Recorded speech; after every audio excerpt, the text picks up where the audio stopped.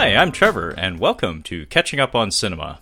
If you aren't familiar with the program, Catching Up on Cinema is a film analysis podcast wherein we introduce each other to films, expand our cinematic horizons, and, in essence, catch up on our cinema. So it is the month of November 2021, and is once again that special time of the month wherein we do our very special Tales from the Shelf episode.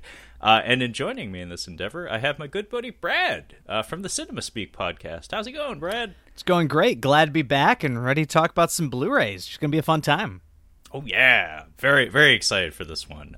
So something that we had started a few months back via our Tales from the Shelf show format was at some point we ran out of good ideas for episode formats for the show. So we decided, maybe we should try some of that alphabetical shit. So, a while back, we did an episode entitled All the A's. And the general premise of the show is basically we peruse our respective movie collections. That would be our DVDs, our Blu-rays, and our 4K discs. And just share some war stories. Share a few things, a few thoughts about the movies in our collections. So, in following that theme of All the A's, I think it's only fair that it took a few months to get around to it, but let's get down to exploring a basket of bees, or a bucket of bees, something full of bees that involves a bee. Because alliteration is not something I practice very often in my daily life, but for whatever reason, that's what we do on the show. Yeah. I mean, my name starts with a B, Blu-ray, B. I mean, bees are all over the place. I'm hyped for this one. It's funny. Whenever I think of bees, two movies come to mind, Brad. Well, no, three. And I'm gonna ask you the same. Like, what movies come to mind when you think of bees in cinema? Like the letter B, not like actual bees. I mean, for me, it's like impossible not to think of both at the same time. So in this case, you're going to get literal bees. But the first one that comes to mind is Tommy Boy, wherein Chris Farley demonstrates the technique for avoiding getting a DUI. Basically, you drive recklessly, crash into whatever nearby, like soft objects are nearby, then you kick open the door, start whacking yourself over the head, screaming, "Bees! Bees! My God, millions of bees! They're ripping my flesh!" And then if you're lucky, one of the cops, if not all the cops, they're trying to pull you over, will have a severe allergy and will just drive away and abandon you. Yeah, it's worth a shot. I mean, I've never done it. I've only actually been pulled over once, so maybe next time. Yeah, most of my encounters with cops have been, on the road anyway, have been after my car broke down, and they were just, like, checking, like, "Are you dead?" It's like, "No, sir, I'm not." And it's like, "Oh, well, I'm not going to do anything to help you, but I'm going to leave you alone. Good night." It's like, okay. Way to go. You should have been like, my car's broken down, and then he'll be like, "Oh, sorry, I can't help you," and be like, "There's bees, you gotta call a tow truck, they can deal with the bees." I mean, yeah, maybe that would have put some hustle on them. Just like the knowledge that not only is this man's car broken down, he's being assaulted by bees that for some reason won't leave his car. It's like, does he have like a bunch of bees' nests like just in his trunk or something? Like, what the fuck is this guy's deal? It's like, either way, it warrants a response, which is, again, more than I usually got in those circumstances. But the other movie that comes to mind is The Good Son. No, not The Good Son.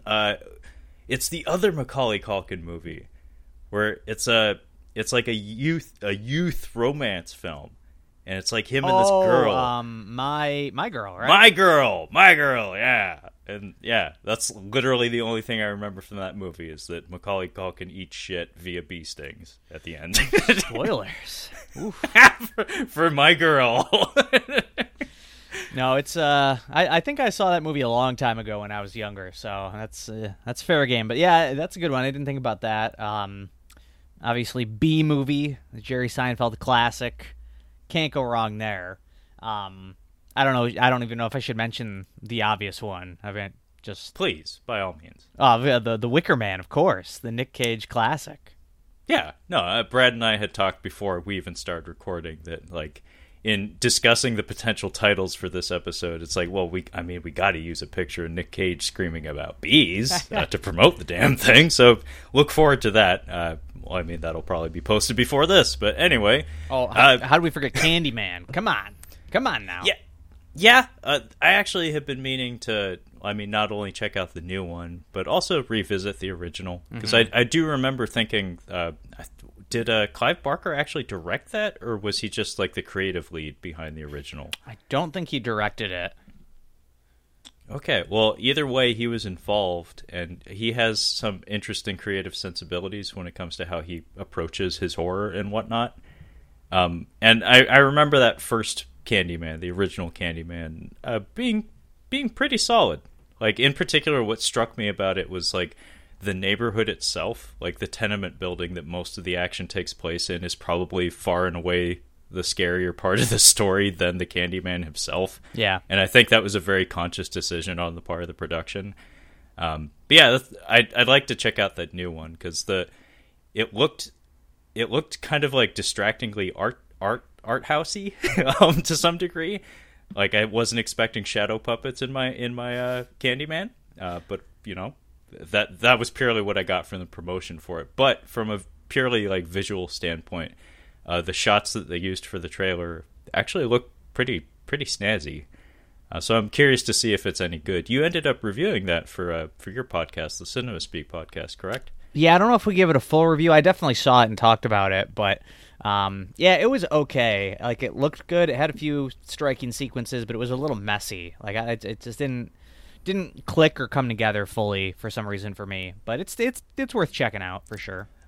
I mean, that's the vibe I get from the zeitgeist, or the lack thereof, honestly, is nobody really talked about it after it came out. Like, the hype was big for it, even with the delays and whatnot, but then as soon as it came out, it's like, weirdly enough, there don't seem to be very many critics like openly talking about this movie, so I would imagine maybe it didn't overly impress. Yeah, well, it is out on 4K this week, so you can check it out and some quality content there. Okay, well, I'd like to get to that. Unfortunately, on this week's episode of Catching Up on Cinema, I did disclose that I bought a bag full of shit. Yeah, that's right. A bag full of like $2 to $3 movies that I'll have to plow through at some point. So I'll probably have to do that before I can move on to the Candyman. But anyway, Brad, let's say we dig into our bucket/basket of bees. And so I'm gonna do my hosting duty here and throw you under the bus and have you give us our first movie for our current Tales from the Shelf discussion. Yeah, all right. Well, we were kind of talking, and I said, there's a lot of bees in my collection. Not great. I didn't feel like I could talk about them that much. But I got a decent selection here. We'll see how it goes. I'll start with this one, which I think is an underrated movie. Feel like not a lot of people saw it, and part of the reason is because it did kind of get buried when it came out, and that is directed by Barry Sonnenfeld. Big Trouble, which I saw this movie a bunch. I think it was like on Comedy Central all the time in like the mid to late 2000s. And I really like this movie. I think it's a ton of fun.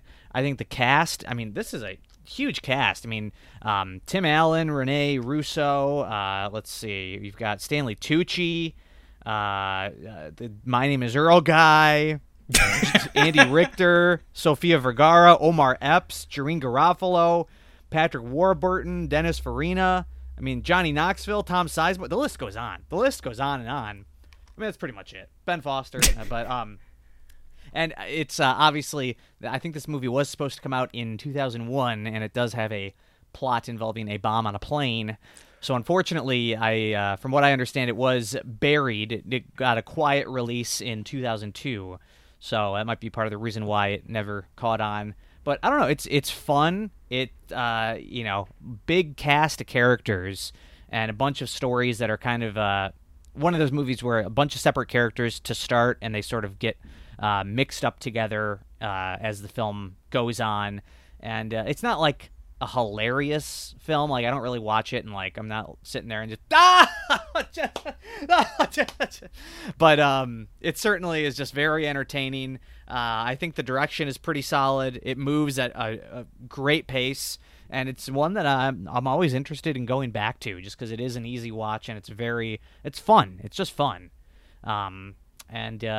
Big Trouble put out through Kino. The Blu-ray doesn't look that good, and there's only an audio commentary, so a little light, but glad to just have it on disc. And it's definitely a fun one.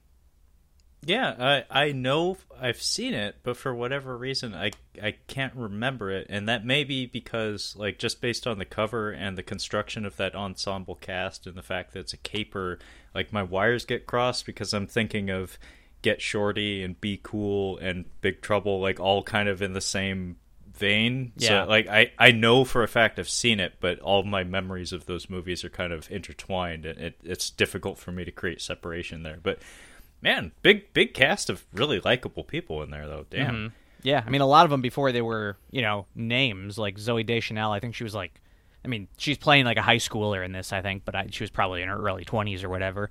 But, early Ben Foster role, like, a lot of people who were kind of on the down. Like, I feel like Tim Allen was just starting to descend from his heights of stardom, and then you got a lot of people on the up. So you got an interesting mix of people in there.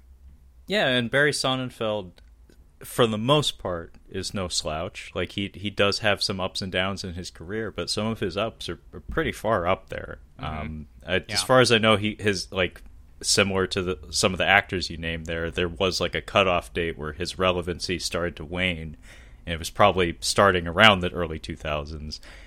But he has given us some very solid films prior to that. But it's funny. It's funny you mentioned Patrick Warburton is in the cast there. I was talking about him and Tim Allen last night with my girlfriend because I had to confess that there was a Tim Allen movie out there that for whatever reason I have seen an obscene number of times, and it is not Big Trouble. It is Joe Somebody. Oh, okay. I've seen that once. I don't know why. I don't know why I've seen it so many times. I just have. But what I was explaining to her was the novelty behind having both Tim Allen and Patrick Warburton in the same film.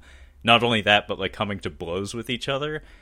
Because in terms of like their careers as voice actors and their relationship to the Disney Corporation, they've both played Buzz Lightyear at one time or another. So it's like the battle of the buzzes. It's like the movie Buzz versus the TV Buzz.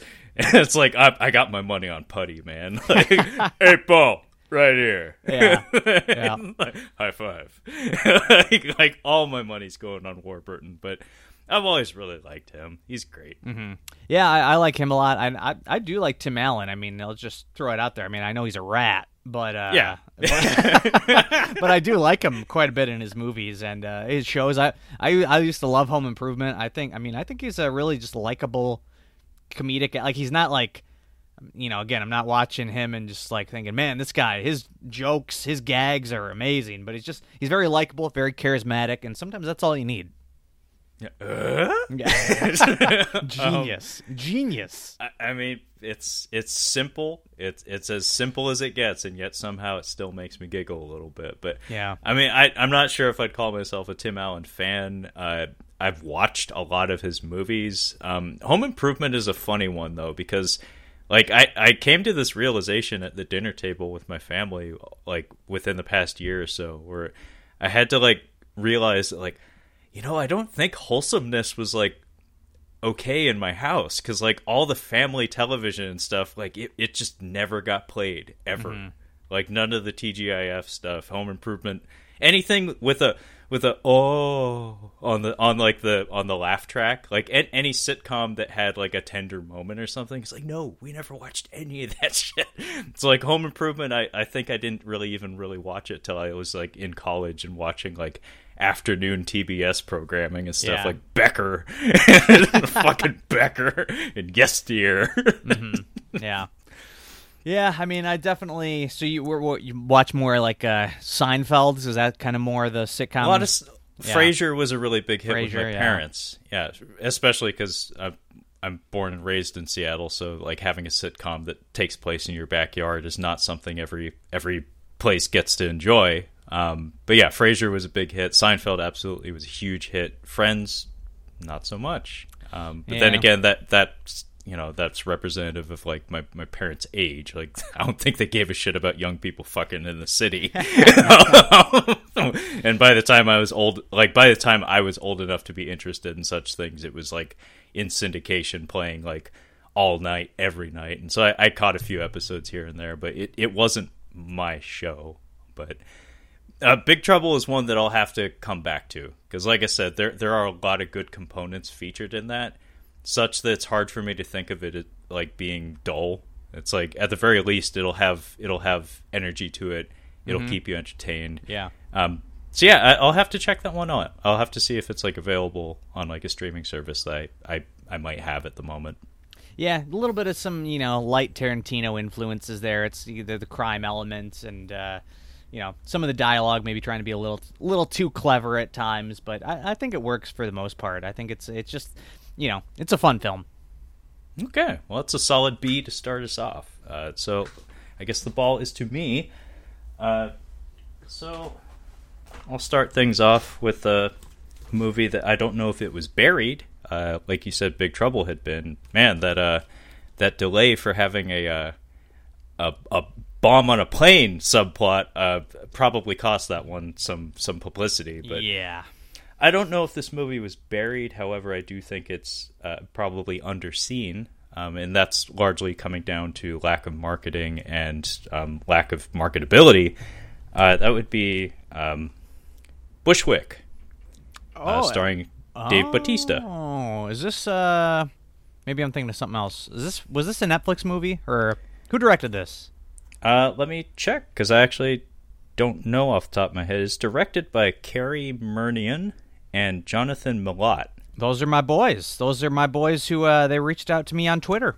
Really? Yeah. Mm-hmm. What was the occasion? They directed Becky, which we did for our 200th episode, and I don't think I tagged them. I think I just hashtagged Becky on Instagram, and one of them, I can't remember which one, listened to our episode and had a few comments on it, and it was kind of cool. And I've been meaning to check this one out because I commented back. I was like, hey, thanks for the movie. We had fun with it. I can't wait to check out all your other movies.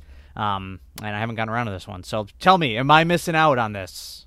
Well, I'm blown away. I had no idea that these fellas had directed Becky, because I of course listened to that episode, and I haven't watched the movie myself. I haven't seen Becky, but off the strength of that episode, I can tell you right now, it sounds like I would have fun with it. Oh, yeah. And I most certainly enjoyed this film, Bushwick, which I believe may be their first film, if not one of their very early films. But this is a very ambitious piece of filmmaking. I forget what year exactly it came out. If I had to guess, like 2016, 2017, around there. Yeah, 2016. But this story concerns a American insurgency, basically some like militia groups in the American South make an armed intrusion into the northern regions, and the opening shots of the movie see helicopters landing in the streets of New York. Bushwick is the name of a neighborhood in New York, as far as I understand. And basically, the film turns into like a moment-to-moment kind of survival experience for just some random people caught in the crossfire during this American like outbreak of civil war, essentially. And it's a really ambitious piece of filmmaking. The first 10 to 15 minutes, I believe, are shot to appear as if it's a single take. I mean, there is evidence, like, apparent that, like, oh, there's a cut, but it never detracts from the experience. And just the staging of the action, given the resources they had at their disposal, you can tell this was shot on a budget for sure. But the staging of the action doesn't suffer for it at all. The editing is superb when there are edits, because a lot of these shots are done in very, very long takes.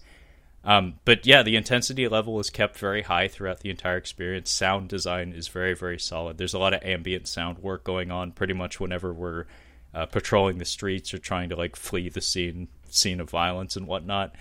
And Batista gives a really nuanced performance. Like his introduction in the film, it's almost like watching candid footage of like a bear attack or something. Because like the camera's positioned very low and just this like massive shadow charges into the room, and you don't even really get a good idea. Like you don't get a good look at what's happening, but it's like that's a very large man just manhandling two very small men. And like I made kind of a gag out of talking about that portion of the film though, because like he is completely out of breath. Like he is totally gassed after. I mean, he straight up murders two dudes with his bare hands in front of a like. I think she's a college-age girl, and she's like freaking the fuck out. But he's just going for like the next 10 minutes of the movie, and it gets a little bit obnoxious. But thankfully, like he gets injured, and then when they patch him up, I think is when we get our opening title and we get our first explicit cut in the action. But until then, it's just like. So much happens where it's like we follow this young girl from a subway. We get to see her boyfriend get immolated with like a Molotov cocktail. She like runs away from gunfire and just like ducks into the basement of an apartment building, and then meets fucking Drax the Destroyer. And then I think they go to like a school or something, and then like before you know it, 10-15 minutes have passed, and it's like I don't think I've seen like a single obvious cut in the action. But after that, it turns almost into like a slightly like video gamey type experience, like mostly because it's like follow the waypoint type plotting, where it's like we need to get to this place to get this item, or we need to go to this place to talk to this guy so we can relay a message to this guy, which will then open the next checkpoint, and then you can advance to stage 2, the slums or something like that. But it's a really awesome movie, and on a conceptual level, like I hate to say it, but in this country, in the United States, like there are times when things like this don't feel that far-fetched. like you know, like we're constantly butting heads on a political and a cultural level from region to region, and you know it I hate to say it, but these days it doesn't feel that far off, such that like it was vetoed, but I had floated the idea of doing an American Insurgency month of podcast, because there are a lot of movies that deal with this very subject. What's the stand? Is it Standoff at something Creek? Like Sparrow Creek? The Standoff at Sparrow Creek? I've been meaning to watch that movie because of the subject matter. And also the cast. Like I like James Badge Dale quite a bit. I think he's a very useful tool, like an incredible asset to any production he's involved in. He's not a leading man type guy for the most part, as far as I understand. But he seems very Man, then. Has my ticket expired? Like, am I on the naughty list? Yeah, now? You're not in on the ground floor anymore. I think the time has passed. Yeah. So, folks at home, if you're not aware of this, be rad. Brad from the Cinema Speak podcast is a strong advocate for the Empty Man, which of course is a horror film that came out fairly recently, like within the past 2 years, and he's been saying it. He's been saying it for months on end. Like, you got to get on it. You got to get on it. Otherwise, you're going to be one of those hanger-ons. You're going to be one of those guys who's late to the party and looks like one of those schlubs that lacks creativity and is just like, oh, I like the Empty Man too. Yeah, like, yeah, we've all liked the Empty Man for like 2 years now. Where have you been? Yeah, because in 10 years, people are going to be like, man, the Empty Man, you got to see it. I can't believe nobody saw this when it came out. And at this point, I think the time has passed. But if there was a window and you could have gotten in on the ground floor and been like, I was on the ground floor of the Empty Man before any of these fuckers. Yeah, Brad's got the OG status when it comes to the Empty Man fandom. But yeah, I do know he's in that. And it is a movie that I'd like to see, of course, just based on what I heard from you and some of your buddies and whatnot. But yeah, James Badge Dale is in the Standoff at Sparrow Creek, and it sounded like almost like a play to some extent. Like, it seemed like it's mostly a single location, mostly just like intimate drama type film, not an action film, not anything to that extent. But it's the subject matter sounded very intriguing to me. Mm-hmm. Yeah, I did see that a while ago when it first came out. I don't remember much, but I think I enjoyed it for the most part. But yeah, I mean, I definitely got to check out Bushwick. That's what it's called, right? Mm-hmm. Yeah, because I mean, my boys Carrie and Jonathan, right? I think Jonathan. Yeah. Yeah, Jonathan Milott and Carrie Murnian. And just in case Carrie or Jonathan are listening, I just want to say, love you guys. Also, Jonathan, love you on Letterboxd, man. He's on Letterboxd. I don't think Carrie is. If he is, I don't follow him. But Jonathan, get on it, Carrie. Yeah, get on it, Carrie. Jonathan, love you on Letterboxd. I mean, if you want to give me a follow, please do. But yeah, they seem like cool guys, and I did like Becky a fair bit, and this one I do want to check out because it sounds good, and maybe now you're gonna light a fire under my ass, and maybe I will check it out. Yeah, it's a fun and ambitious project. It kind of fills a niche that appeals to me very specifically because I really enjoy seeing people try to accomplish a lot with a little. Like I have that creative tool in my head where I can fill in the blanks. Like I can give things a pass when I can see that, money is a huge asset to any production, and sometimes you just don't have it. But that doesn't mean that you don't try your best. And of course, there are instances in this one where it's like, they make a very big, like, decent action spectacle with very little. Like, a lot of it is simple smoke and mirrors, like literal smoke, like just like smoke machines, and very, very clever lighting and sound design to create the sense of like a larger scale conflict than what was actually enacted. But there's a lot going on. It's well acted in a lot of places. They make use of a lot of the scenarios and the character ideas that you would expect for subject matter like this and like an event like this. So yeah, I was very, very impressed, such that now that I know that they made Becky, that gives me even more incentive to check that one out. And my God, I've told you this plenty of times, Brad, that I am a sucker for seeing especially comedic actors play against type. Like, I would very much love to see John Lovitz be a hard-boiled action hero someday. Like, that would be a dream come true. No. But, like, Kevin James playing... Oh, yeah, okay. Like an evil guy who's truly the bad guy of the picture. It's not something that I think anybody would have expected, and it doubles as a selling point for the film. Mm-hmm. So for me, it's like a chance to see Kevin James do a role like that, in addition to being directed by two fellows who seem to know what they're doing. It's a good selling point for me in particular. It's a win-win. I mean, you got Joel McHale in there too. He's a bit of he's a comedy guy. So there you go. You got two comedians. I mean, the one's not a villain, but they're both playing it straight. So I mean, that's a big one actually, because I think Joel McHale is a local boy. I think he's from around my parts. This is going to be your movie of last year. My movie of last year. The story of my life. I very seldom see the new movies when they're new. I get to them when I get to them. I'm too busy watching my pillowcase full of $2 DVDs, including the likes of Another Stakeout, The Meg, and Black Mask 2, City of Masks. Thank you very much. I was going to say, this guy's just now catching up on The Meg. It'll be a few more years before it gets to Becky. Sorry, Jonathan and Carrie.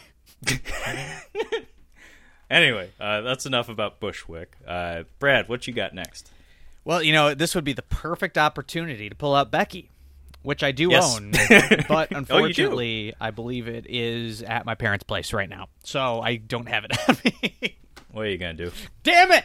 All my goddamn family video purchases are over. I mean, maybe I shouldn't say that, because then Jonathan and Carrie, I didn't buy it secondhand at Family Video, because then they wouldn't get any of their royalties, I don't think. But yeah, you bought it direct from their GeoCities page. Yeah.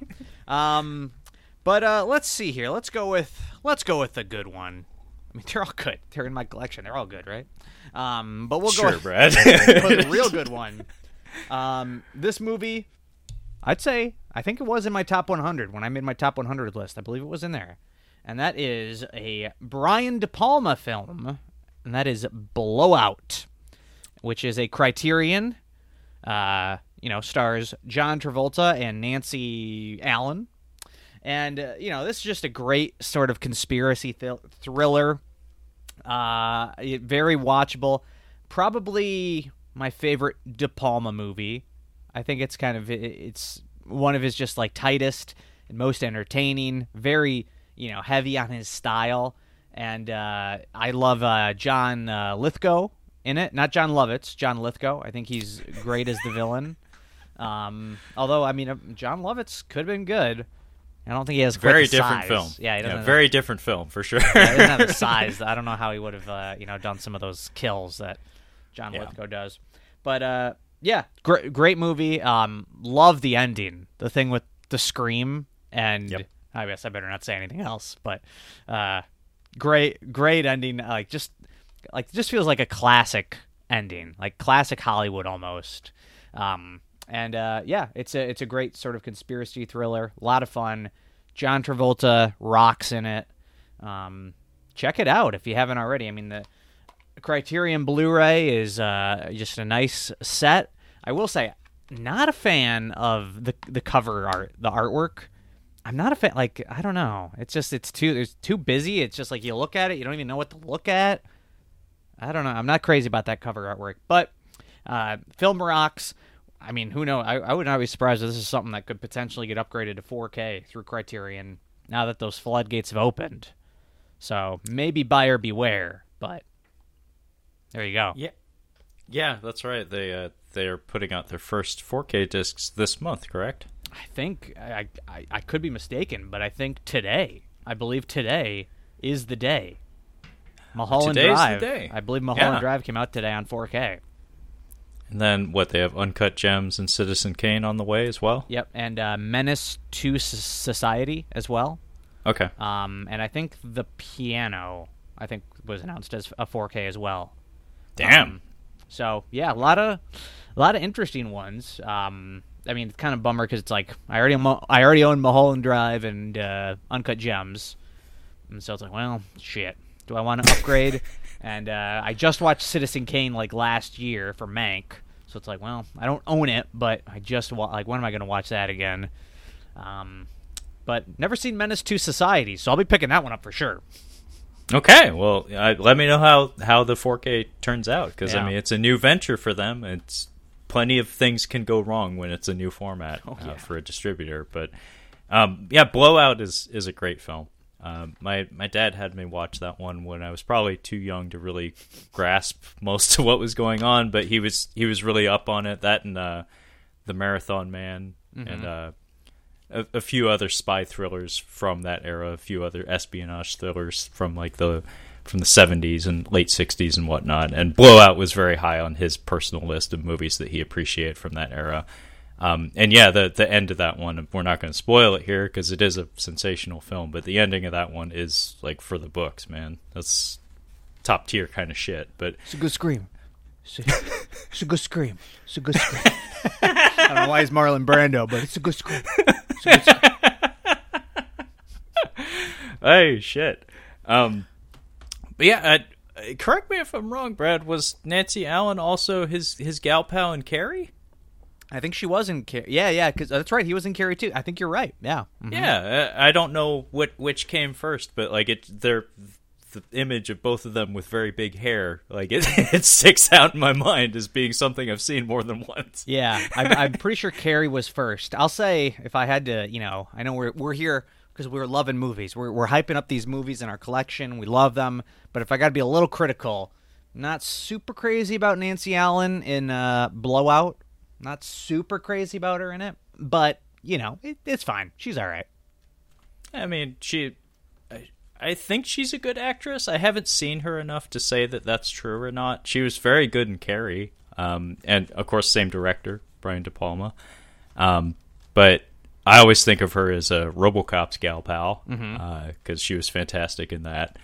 A very unfortunate haircut in that one, but it was done semi-strategically because the people involved with the production were like, we don't want people to ask whether or not RoboCop and Nancy Allen can sleep together. Therefore, we'll give her a really shitty haircut to distract people, like to keep people from thinking that maybe that's a possibility. Right. And it seems to have worked out, because I don't think I've ever heard anyone bring that up, except for the people that made the damn movie. But yeah, Blowout's one that I probably should go back and rewatch, because like I said, I did see it for sure. My dad like sat me down. He was like, "We're watching Blowout." It's like, why? It's like, because it's fucking Blowout. It's awesome. It's like, okay, I don't even know what this is, but sure. But I was pretty young. I don't think I got all the nuances of it. But I got enough to retain that ending. And also just on a purely conceptual level, like, especially now that I have the appreciation for film and filmmaking that I do these days, having our protagonist be a sound engineer is a very unique angle to approach things from, such that I feel like I would get a lot more out of that now as an adult than I did as a child. Yep. Yeah, I mean, definitely, you know, a lot of these mouth breathers are like, you know, sound is just like, you just recorded what happens. There's nothing. Sound is whatever. You just record it and the sound's there, right? And then you watch this. You're like, no, you watch that park scene and tell me sound is not an integral part of the filmmaking experience. Huge. Oh yeah, no, sound is can make or break a film. Honestly, like one thing that's really fun to do for me anyway is like sometimes when I'll be like perusing the Instagram, I follow a lot of stunt actors and like martial artists and whatnot, and a lot of times they'll like post their reels or like behind the scenes footage of doing scenes together, and a lot of times I'll be listening to music or something while I'm doing this, so I'm watching all these videos muted. And it looks like total garbage. like you have these incredibly talented physical performers doing all these intricate movements, and it's all flawless. But without the sound, like without the hit sounds and just the air moving sounds, like without the sound layered on top of each other, it doesn't sell. Like It really just doesn't work. So like never discount the power of sound. It's massive. Yeah. This is totally off topic. You can cut this if you want, but there's a web series that is done by Tim Heidecker and Greg Turkington called On Cinema, and it's a parody of like online film reviewers, basically, like a parody of us, essentially. I just watched a recent episode of that, and there's one character he's talking, and they're talking about the Oscars from a few years ago, and the one character goes, "Now, we all know that music is one of the most important elements in the filmmaking experience." And Greg Turkington goes, "No, they just throw that on last minute. It's not really important." Just finding any way to be contrarian that you can. It's good. Nah, I don't think so. I think they just throw that on there. The other guy just is like, okay, well... Well, I mean, that's almost like the equivalent to, like, interviewing somebody and just getting completely stonewalled. Yeah, exactly. And just getting like a yup, or I'd care not to talk about that today. And it's like, okay then, go to commercial. So yeah, it just made me think of that. Yeah. Okay. Well, that was a fun one. Blowout, I guess I'm not kidding. I really ought to check that one out again. But what am I gonna do? And I'll say that was the only Criterion I pulled off the shelf. I, restrained myself. Okay, well, I will. Funny enough, I'm about to follow suit. The only Criterion I pulled off of my shelf. Really? Yeah, I actually don't have an extensive Criterion collection, not at all. Brad most certainly does. And I think you actually set aside like a section of your shelf specifically for that, correct? Yeah, I mean, we to get even further, I've separated my collection by boutique labels almost entirely now. I have an Arrow section, a Kino section. I'm really going. I'm deep in the weeds now. But yeah, it all started with the Criterion section. Yeah. Okay, well, folks at home, if you're not aware, Brad not only does the Cinema Speak podcast, he also posts YouTube videos every now and again. Some really awesome unboxings and things of that nature. Thank Top you. 10 lists, all that fun stuff. But suggestion for potentially a future video, give us a tour of the collection. I did have at least one person comment that and ask for they specifically requested the whole room. They wanted a full studio tour Which getting some 1 hour photo vibes from that. yeah, we'll see. I mean, it's I don't know. Post your address. Yeah, it might be a little too personal. We'll see. I mean, we might get there someday, but I'm not quite ready. I gotta keep a few secrets hidden. I wouldn't ask you to do that. In fact, I'm not interested in that. but I think it would be neat. Just, I mean, truth be told, not to get us completely off track, but this is actually what I'm pitching is essentially how Tales from the Shelf came about. Was that I realized, holy shit, I have a lot of movies. Holy shit, my buddy Brad has a lot of movies. Wouldn't it be fun to actually put those movies to use aside from occasionally watching them? Yeah. I would have loved just the going the gears turning in your head when we first did a podcast together and you saw the Blu-rays behind me and you were probably just thinking one of us. I mean, it was kind of like that, where it's just the webcam comes on for the first time. It's like, holy shit, he's got a lot of movies. Nerd! But no, that is how the concept came about. It was an idea I'd been sitting on for quite a while, but my normal podcasting partner, Kyle, he is a cinephile to the extreme, probably even more so than me. His tastes are considerably higher brow than mine. He's seen more French films, just put it that way. But he doesn't have a substantial physical media collection, and just I thought it would be fun to have the visual component to go along with things. So yeah, I would highly encourage you to maybe just give a tour similar to this style or something, but just purely you're an exhibition of your own collection and just curate a selection. Yeah. Anyway, so my next B is again my only criterion that I pulled off my shelf from my B's, and this would be Terry Gilliam's Brazil. This is a fantastic film. This is a movie that I continually come back to. It's from 1985, although as far as I understand, it was released multiple times because there are multiple versions of this movie. Oh God! Yeah, Brett. We had a as the subject of discussion only a couple months ago, alternate cuts. As a topic of discussion on this show, and Brad expressed he's not the biggest fan of there being multiple versions of a film being out there because it makes it that much more difficult to determine which film is the optimal version or which version of it needs a space on your shelf, things of that nature. But this is referred to as the director-approved 2-disc Blu-ray, which is kind of a big deal when you're dealing with Terry Gilliam because he is a infamously persnickety individual.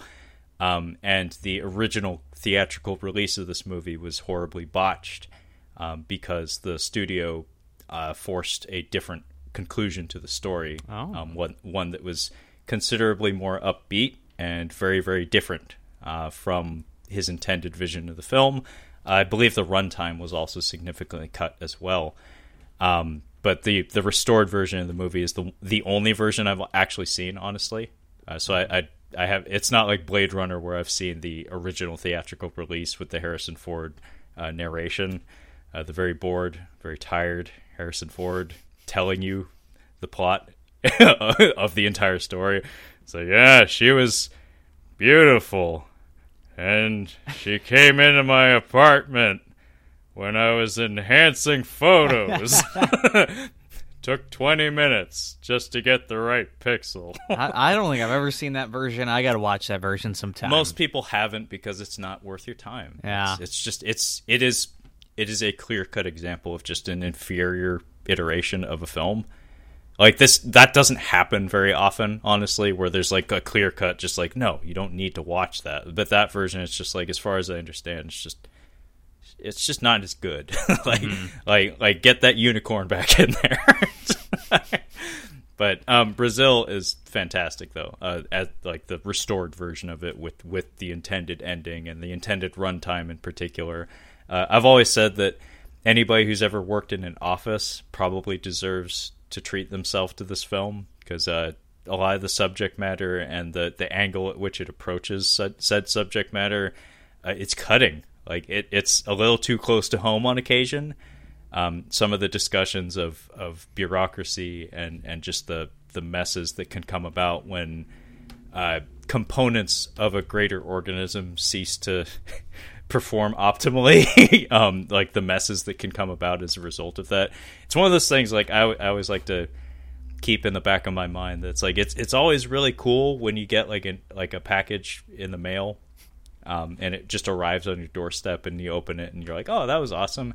It's always an interesting exercise to like take a second to think about how that actually got to your doorstep, like how many different hands had to touch that, how many different systems that had to be processed through, and like the opening of this movie really demonstrates that all it takes is just like one little fuck up in that very long series of events to just completely ruin everything. There's something referenced in the opening scene of this movie called the Tuttle Buttle. I actually used that phrase in the office a while back, and I heard a snicker in the neighboring cubicle because they knew exactly what I was talking about. Because basically, it's like a bunch of wanted posters essentially are being printed out by this machine, and a fly falls into the machine, and it causes the name, I think, Tuttle to be changed to Buttle on exactly one of like the wanted posters, and it results in a person being wrongfully imprisoned and presumably executed just because of literally just a typo. And it's like, man, like these gargantuan systems in place, it really doesn't take much to knock them off kilter. But this movie, just like head to toe, like everything about it is so well thought out. Like the humor's there, the drama's there, the performances are there. The Terry Gilliam's signature cluttered production design is like probably at its best here, honestly. I saw this movie in high school, and it's one that I come back to like just every couple of years, just because I feel like I get something out of it every time. Mm-hmm. Yeah, I've only seen it the one time. Now, what's the runtime on this bad boy here? Give me 1 second. Let me check that out. 142 minutes. Well, that's why I've only seen it the one time. It's not short. No, I did like it a lot. I would like to go back and revisit it. Like that whole Tuttle Buttle thing. I don't remember. It's just so sad when you just like think like I've watched this movie. I spent an hour and 142 minutes or whatever you said sitting in front of this movie, and I remember nothing from it. Nothing. Well, it is like clutter is the word that comes to mind when I think of like Terry Gilliam's aesthetic sensibilities. Yeah. Like a lot of his scenes, a lot of his production design is very messy. Like the frame is just crammed full of shit. And usually it is literally just like stuff. Like it doesn't look clean, it doesn't look organized. Kyle and I even talked about a movie of his called The Fisher King. It on the surface, like it seems like a very quaint, like very simple human story, but even within those confines, like those narrative confines, he still found ways to like insert some very bizarre camera angles and like some very unique lensing, and like Robin Williams' character in that, like his dwelling in that, it's like, yeah, this was made by the same guy. Like the whole movie doesn't feel consistent with like something like Brazil or something, or the Brothers Grimm or what have you, but like from time to time it's like you get these reminders. It's like, oh yeah, there he is, there's Terry. But yeah, Brazil, I would highly recommend going back to it. There's a lot to it. Like it's a very good candidate for analysis. Like it is a movie you kind of have to pay attention to, but even if you aren't, it has like a sarcastic sense of humor about it, like a very incredibly dry sense of humor about it that is a lot of fun, and the cast as well is just full of lovely faces that you'll recognize and you'll have a lot of fun with. Bob Hoskins has a very small role in it, but a very memorable one, and Robert De Niro, of all people, also has an incredibly small role in it, but a memorable one as well. But yeah, I've always really enjoyed Brazil. There's a reason why it's on my shelf, and like I said, I don't have that many criterion, so it's significant that I would go out of my way to pick this one up.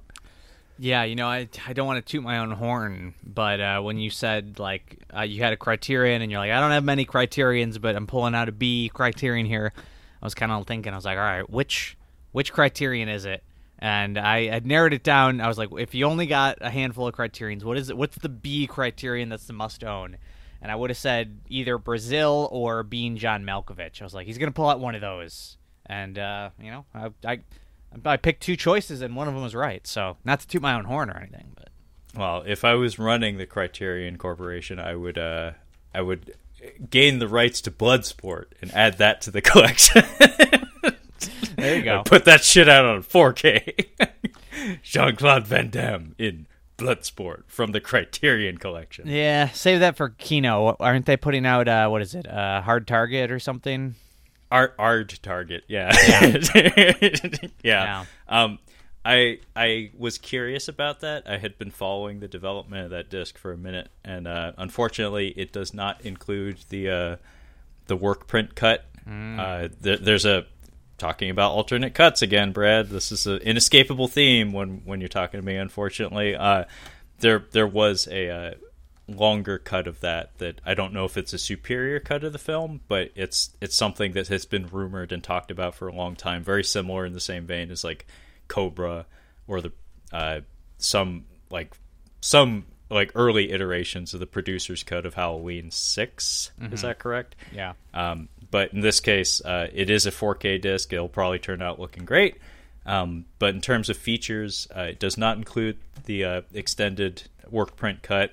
However, I think it does have a commentary from this guy that I follow on Instagram, Big Mike Leader.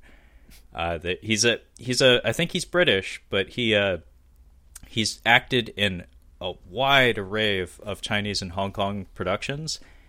He's usually just like a guy that's there to get kicked and fall down. Sometimes he's just there for dialogue. I think he's like a liaison between like Western producers or casting directors and Chinese productions. Okay. But he's deeply embedded in the Chinese film industry and has been for decades. And I think he's supplying a commentary for that one. So that was interesting to see pop up. Now I got to ask you though, no work print cut equals no sale? Or are you For me picking this personally, that's I'm good. I don't know, man. Kino's 4Ks have been looking pretty damn good. You might be missing out on something here, even if it doesn't have that cut. Well, similar to your conundrum with Citizen Kane, we reviewed our Target on Catching Up on Cinema not that long ago. I think I remember that. Yeah. So it's fairly fresh in my brain, and I do already have it on the Blu-ray, so it's not a priority for me personally.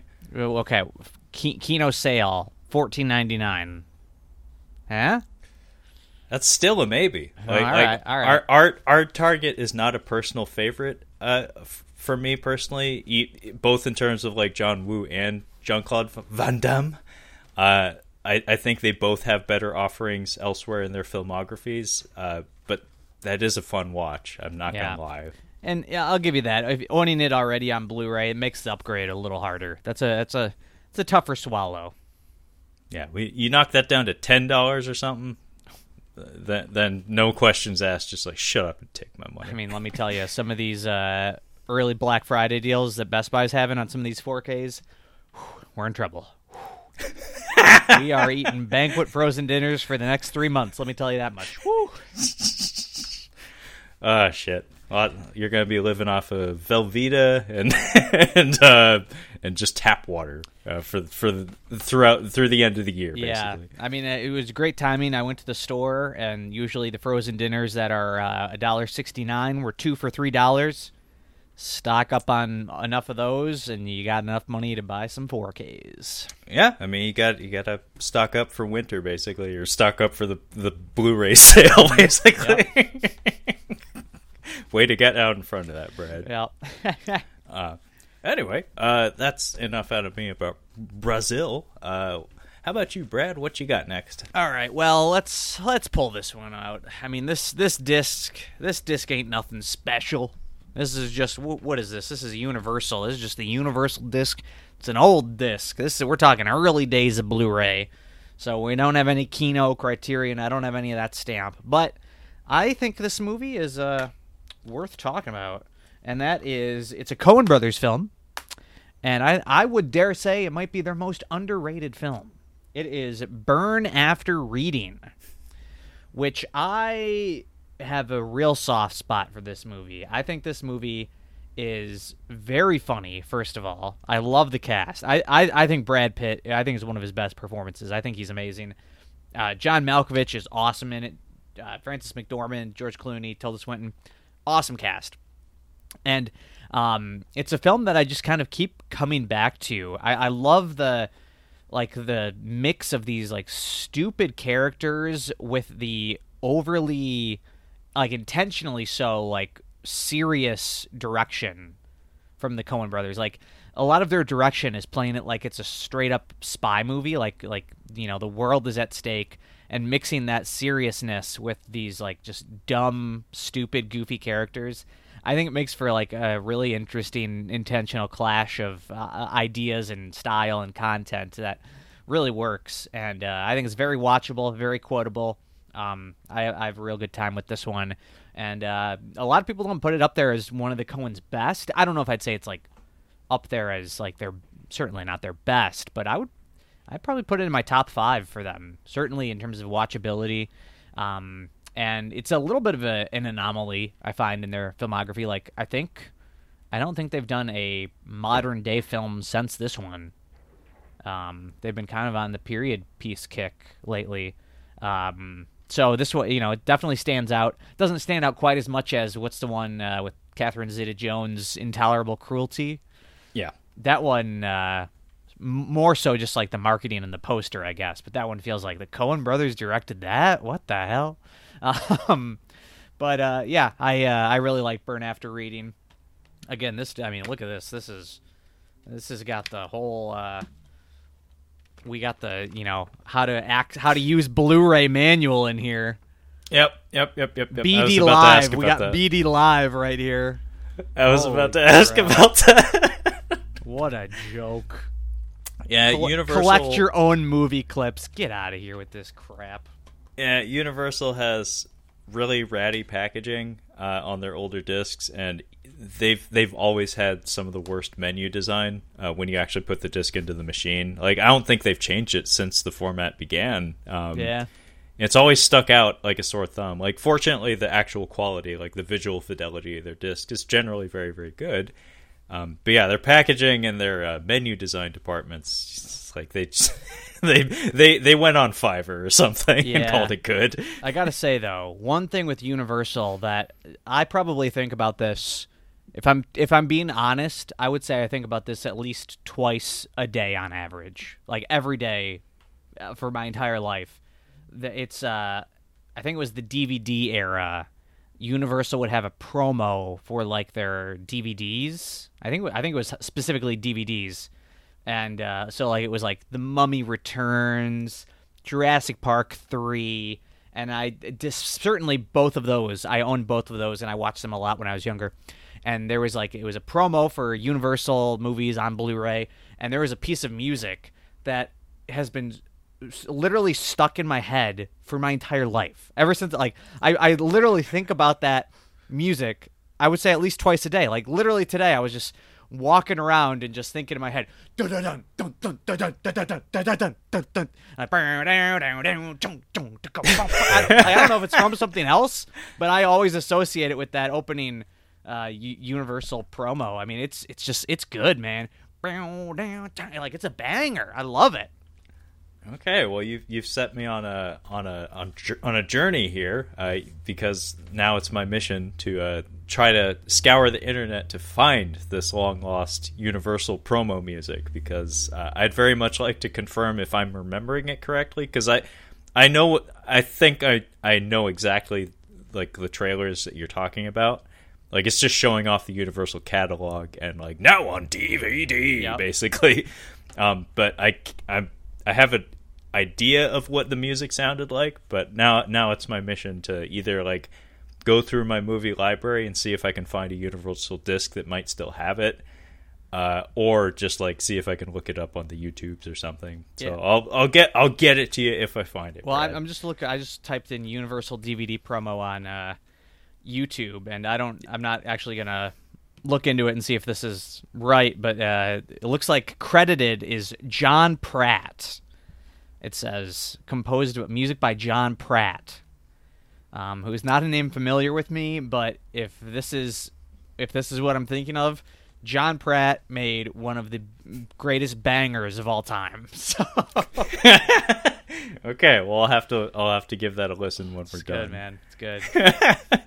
Yeah, the Coen brothers are probably one of the candidates. There's like I could probably count on at least one hand, easily both hands and both feet, the number of directors who I owe it to myself to better familiarize myself with their filmographies. But the Coen brothers are probably like top three of priorities for me personally, because I know them by reputation. I know them by stylistic sensibilities. Like I generally know when I'm watching one of their products, but truth be told, I actually haven't seen that many of their films.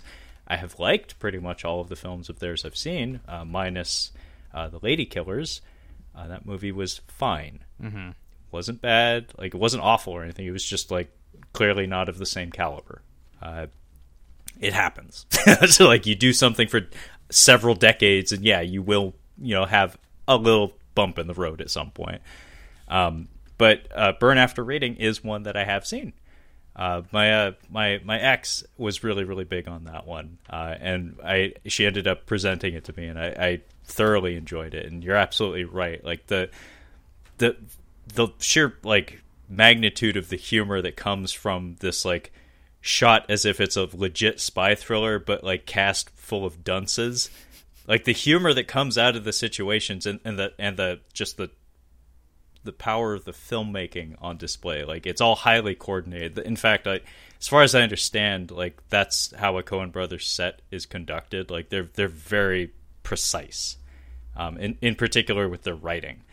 They're very big on, like, every inflection in the script is meant to be shot. It's like, we're not here to improvise. We're not here to bebop and scat. It's like, we're here to read what's on the fucking page, Brad. It's like... Yeah, it's the classic thing where they say if you go up to each of the Coen brothers separately and you ask them a question, you'll always get the exact same answer.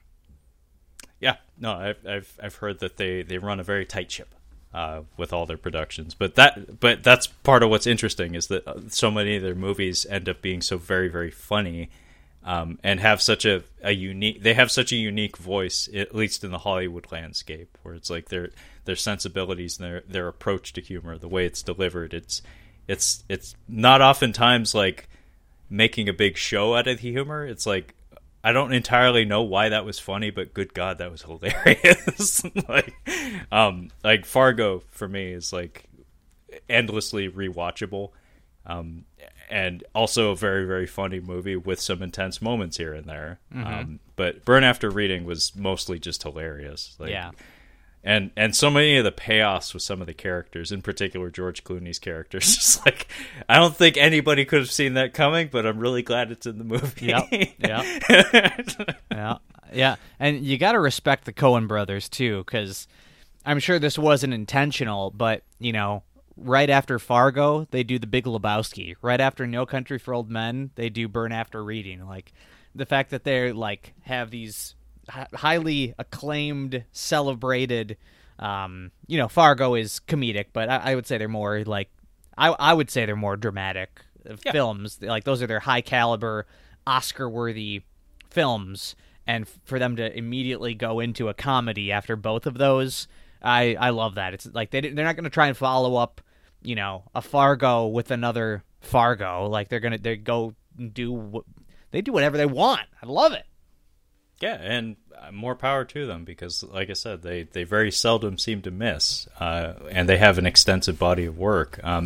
Brad, not to put you on the spot, but if you had to pick like a favorite Coen Brothers movie, or like a top 2 or 3, what do you think you'd go with? I would probably say Fargo is my favorite. I would put No Country for Old Men pretty close behind it, though. I really do love No Country for Old Men.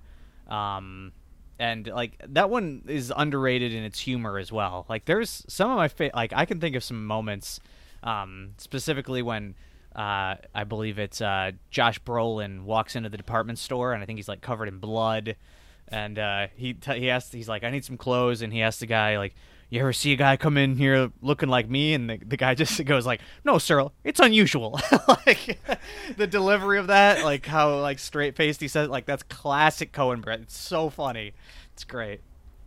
Yeah, that's exactly what I think of when I think of their particular brand of humor, where it's just like it doesn't necessarily work without the proper context, but good God, it works. Mm-hmm. But Kyle is a huge fan of No Country for Old Men, such that he's probably mad at me for not having seen it more than once, and having only seen it probably around the time it first came out. So I honestly don't remember it that well. So that's God damn it, Brad, you're racking up a huge list of things I really ought to go run out and give a rewatch.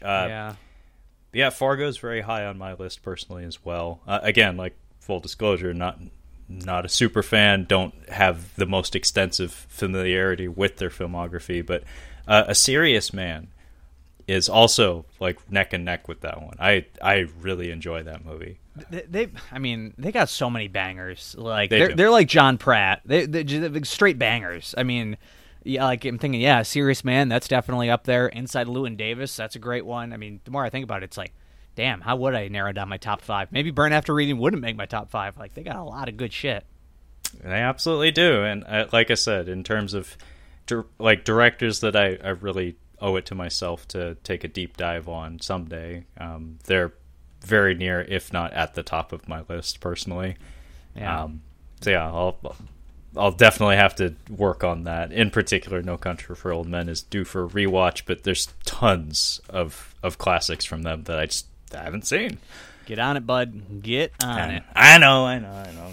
Get into it. But first, I got to get through that pillowcase full of shit. Yeah, you got to watch The Meg first. I got to watch The Meg and Black Mask 2, City of Masks, and another stakeout.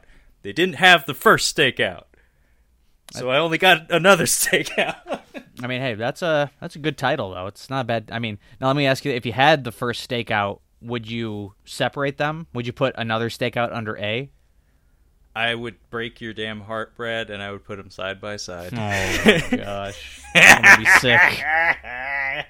But let me reassure you and say that I have no intention of purchasing the first stakeout. Yeah. So here's another question. Yeah. So now you've only got another stakeout. Where are you putting another stakeout? Well, it's going under A. You're fucked, bud. Yeah, my collection is fucking Thunderdome. I know. Stick to your guns and put it under S at least. At least that I can appreciate your standing your ground. There are no rules, Brad.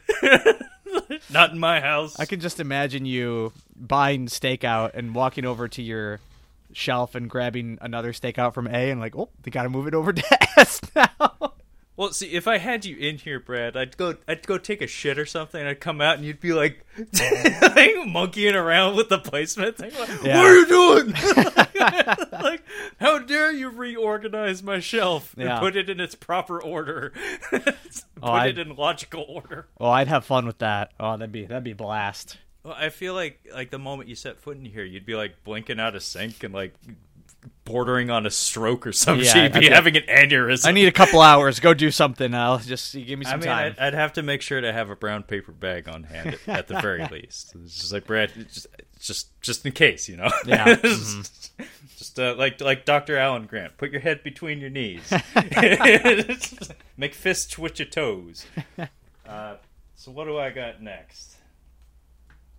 Well, it wouldn't be a Tales from the Shelf if I didn't cheat like a motherfucker. All right. Because it is my show, and I'm free to break the non-existent rules as I see fit. So I have here 4 different movies from the same director that all begin with the letter B. Most of which are important to me. Not all of them, but most of them. So I have... I'm so sorry, Brad. I'm going to break your damn heart again. So I have The Ugliest Batman Case You've Ever Seen. Ah, yes.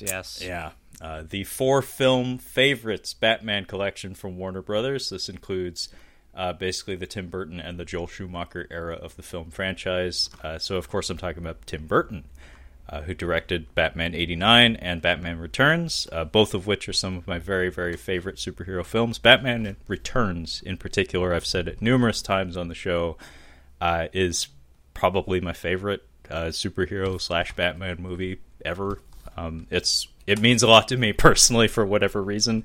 In addition to that, though, I also have Beetlejuice on 4K, which I will confirm looks absolutely fantastic on the format. It's another Warner Brothers disc.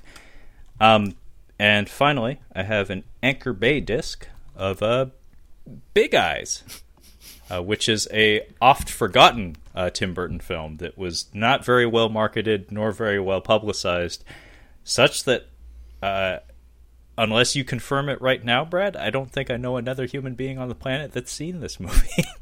Well, you can count me in, because I have seen Big Eyes. Okay. What was the verdict? How'd you feel about it? Don't remember anything from it. I don't blame you. It is kind of that sort of movie. It feels like an odd passion project of sorts from Tim Burton, because just from a subject matter standpoint, it's like, hang on, what now? Like, you want to talk about what for 2.5 hours? But you have Christoph Waltz and Amy Adams, directed by Tim Burton, a film about art, about painting in particular, and the nature of public personas and fame. I feel like it fits very handsomely into his filmography. It's not one of his stronger efforts, but thematically, it's actually highly consistent with a lot of the themes that he seems to be obsessed with his filmography. I've always stressed that a lot of his stories are about artists to some degree, and a lot of them are about outcasts or people who don't necessarily fit in or have an aspect of themselves that draws a little bit too much attention to them and therefore causes them to be ostracized or exploited, usually is the case. Like Edward Scissorhands in particular is an example of an artist being exploited by the public and like everybody kind of mutually suffering as a result of it. But yeah, Big Eyes I would not highly recommend it to anyone. But it was a movie that I was really glad I sought out, just because for the most part, I really liked Tim Burton. And when I heard about the subject matter, I was like, that doesn't sound good. Not gonna lie. That sounds dreadfully boring, if I'm being perfectly honest. But because it was directed by him and because it's consistent with a lot of the themes he tends to explore, I thought he could do something with it. He did, but it just doesn't really coalesce into anything truly exceptional. Same cannot be said for these films, though. Batman and Batman Returns and Beetlejuice, all of them are absolutely fantastic movies. Absolutely gorgeous from head to toe. Feature some of Danny Elfman's earlier and more effortful film scores.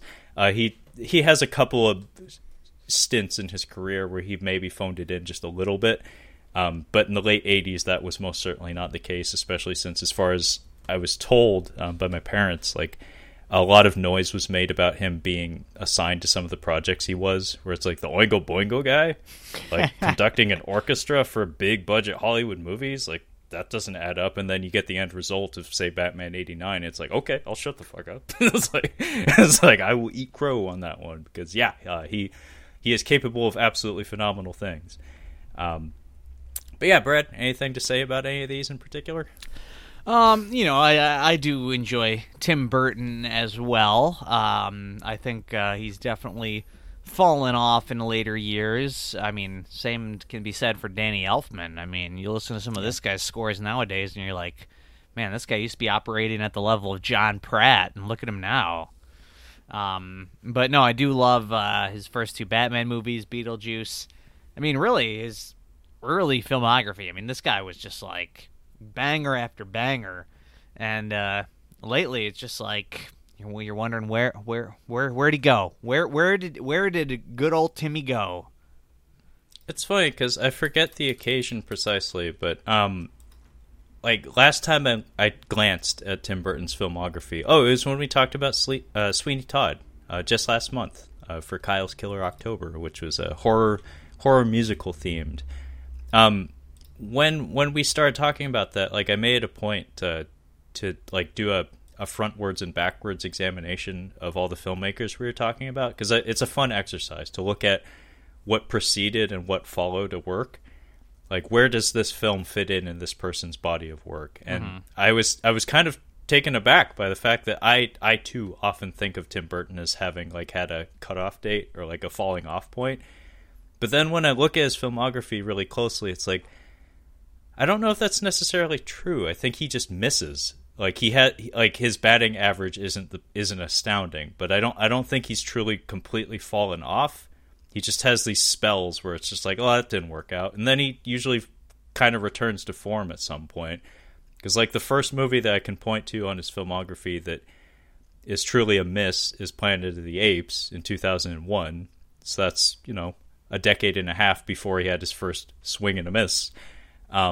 Big Fish, I don't know if it cleaned up at the box office, but that was a critically well-regarded film that directly followed Planet of the Apes. And then Charlie and the Chocolate Factory, not a very good movie.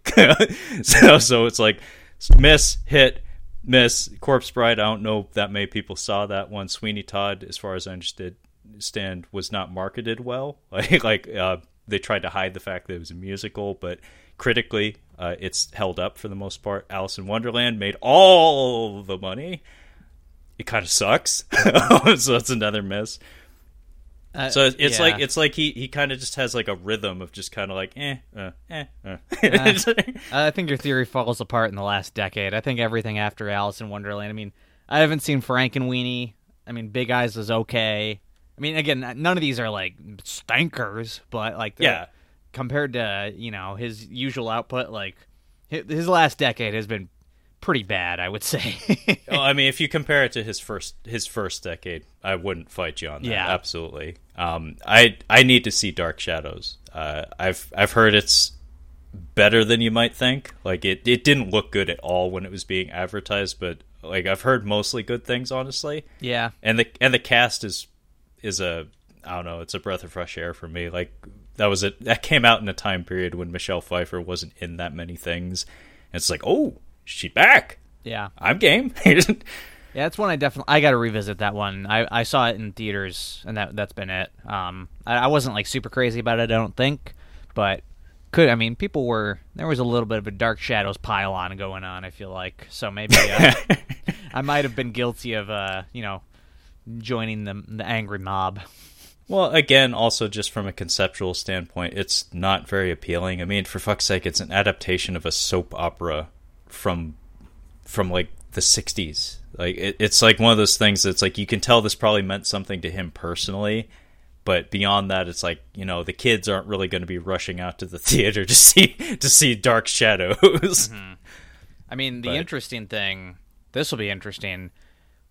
Like for you to watch for the first time, me revisit Dark Shadows in preparation for Rob Zombie's The Munsters. I mean, that would be an interesting comparison. Yeah, honestly. Yeah.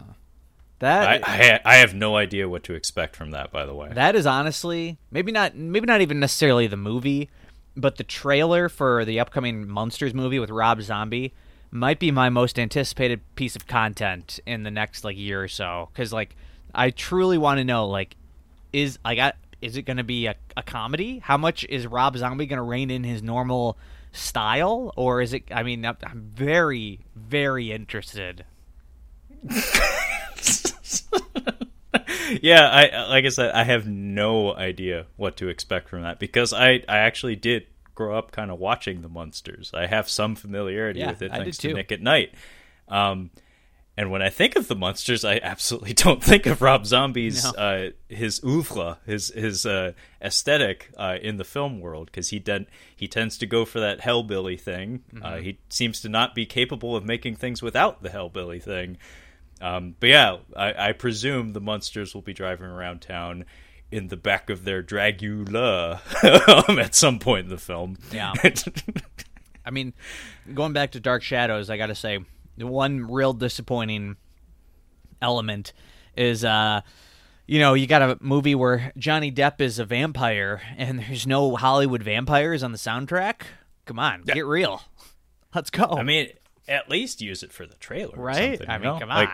I mean, Maybe yeah. I guess maybe it wasn't. I'm making a gag. I'm making a goof. Maybe it was on the soundtrack. I don't know. Well, that is a movie though that of Tim Burton's in particular that I owe it to myself to check out because I have heard pretty good things. But Big Fish is honestly the biggest element of his filmography that I haven't seen. Oh yeah, I've been told by a lot of people that's like, Trevor, you really got to see that one because it's actually really really good. You're gonna bawl your eyes out. Let me tell you that much. I know. I know a little bit about the subject matter. I'm like, God damn it.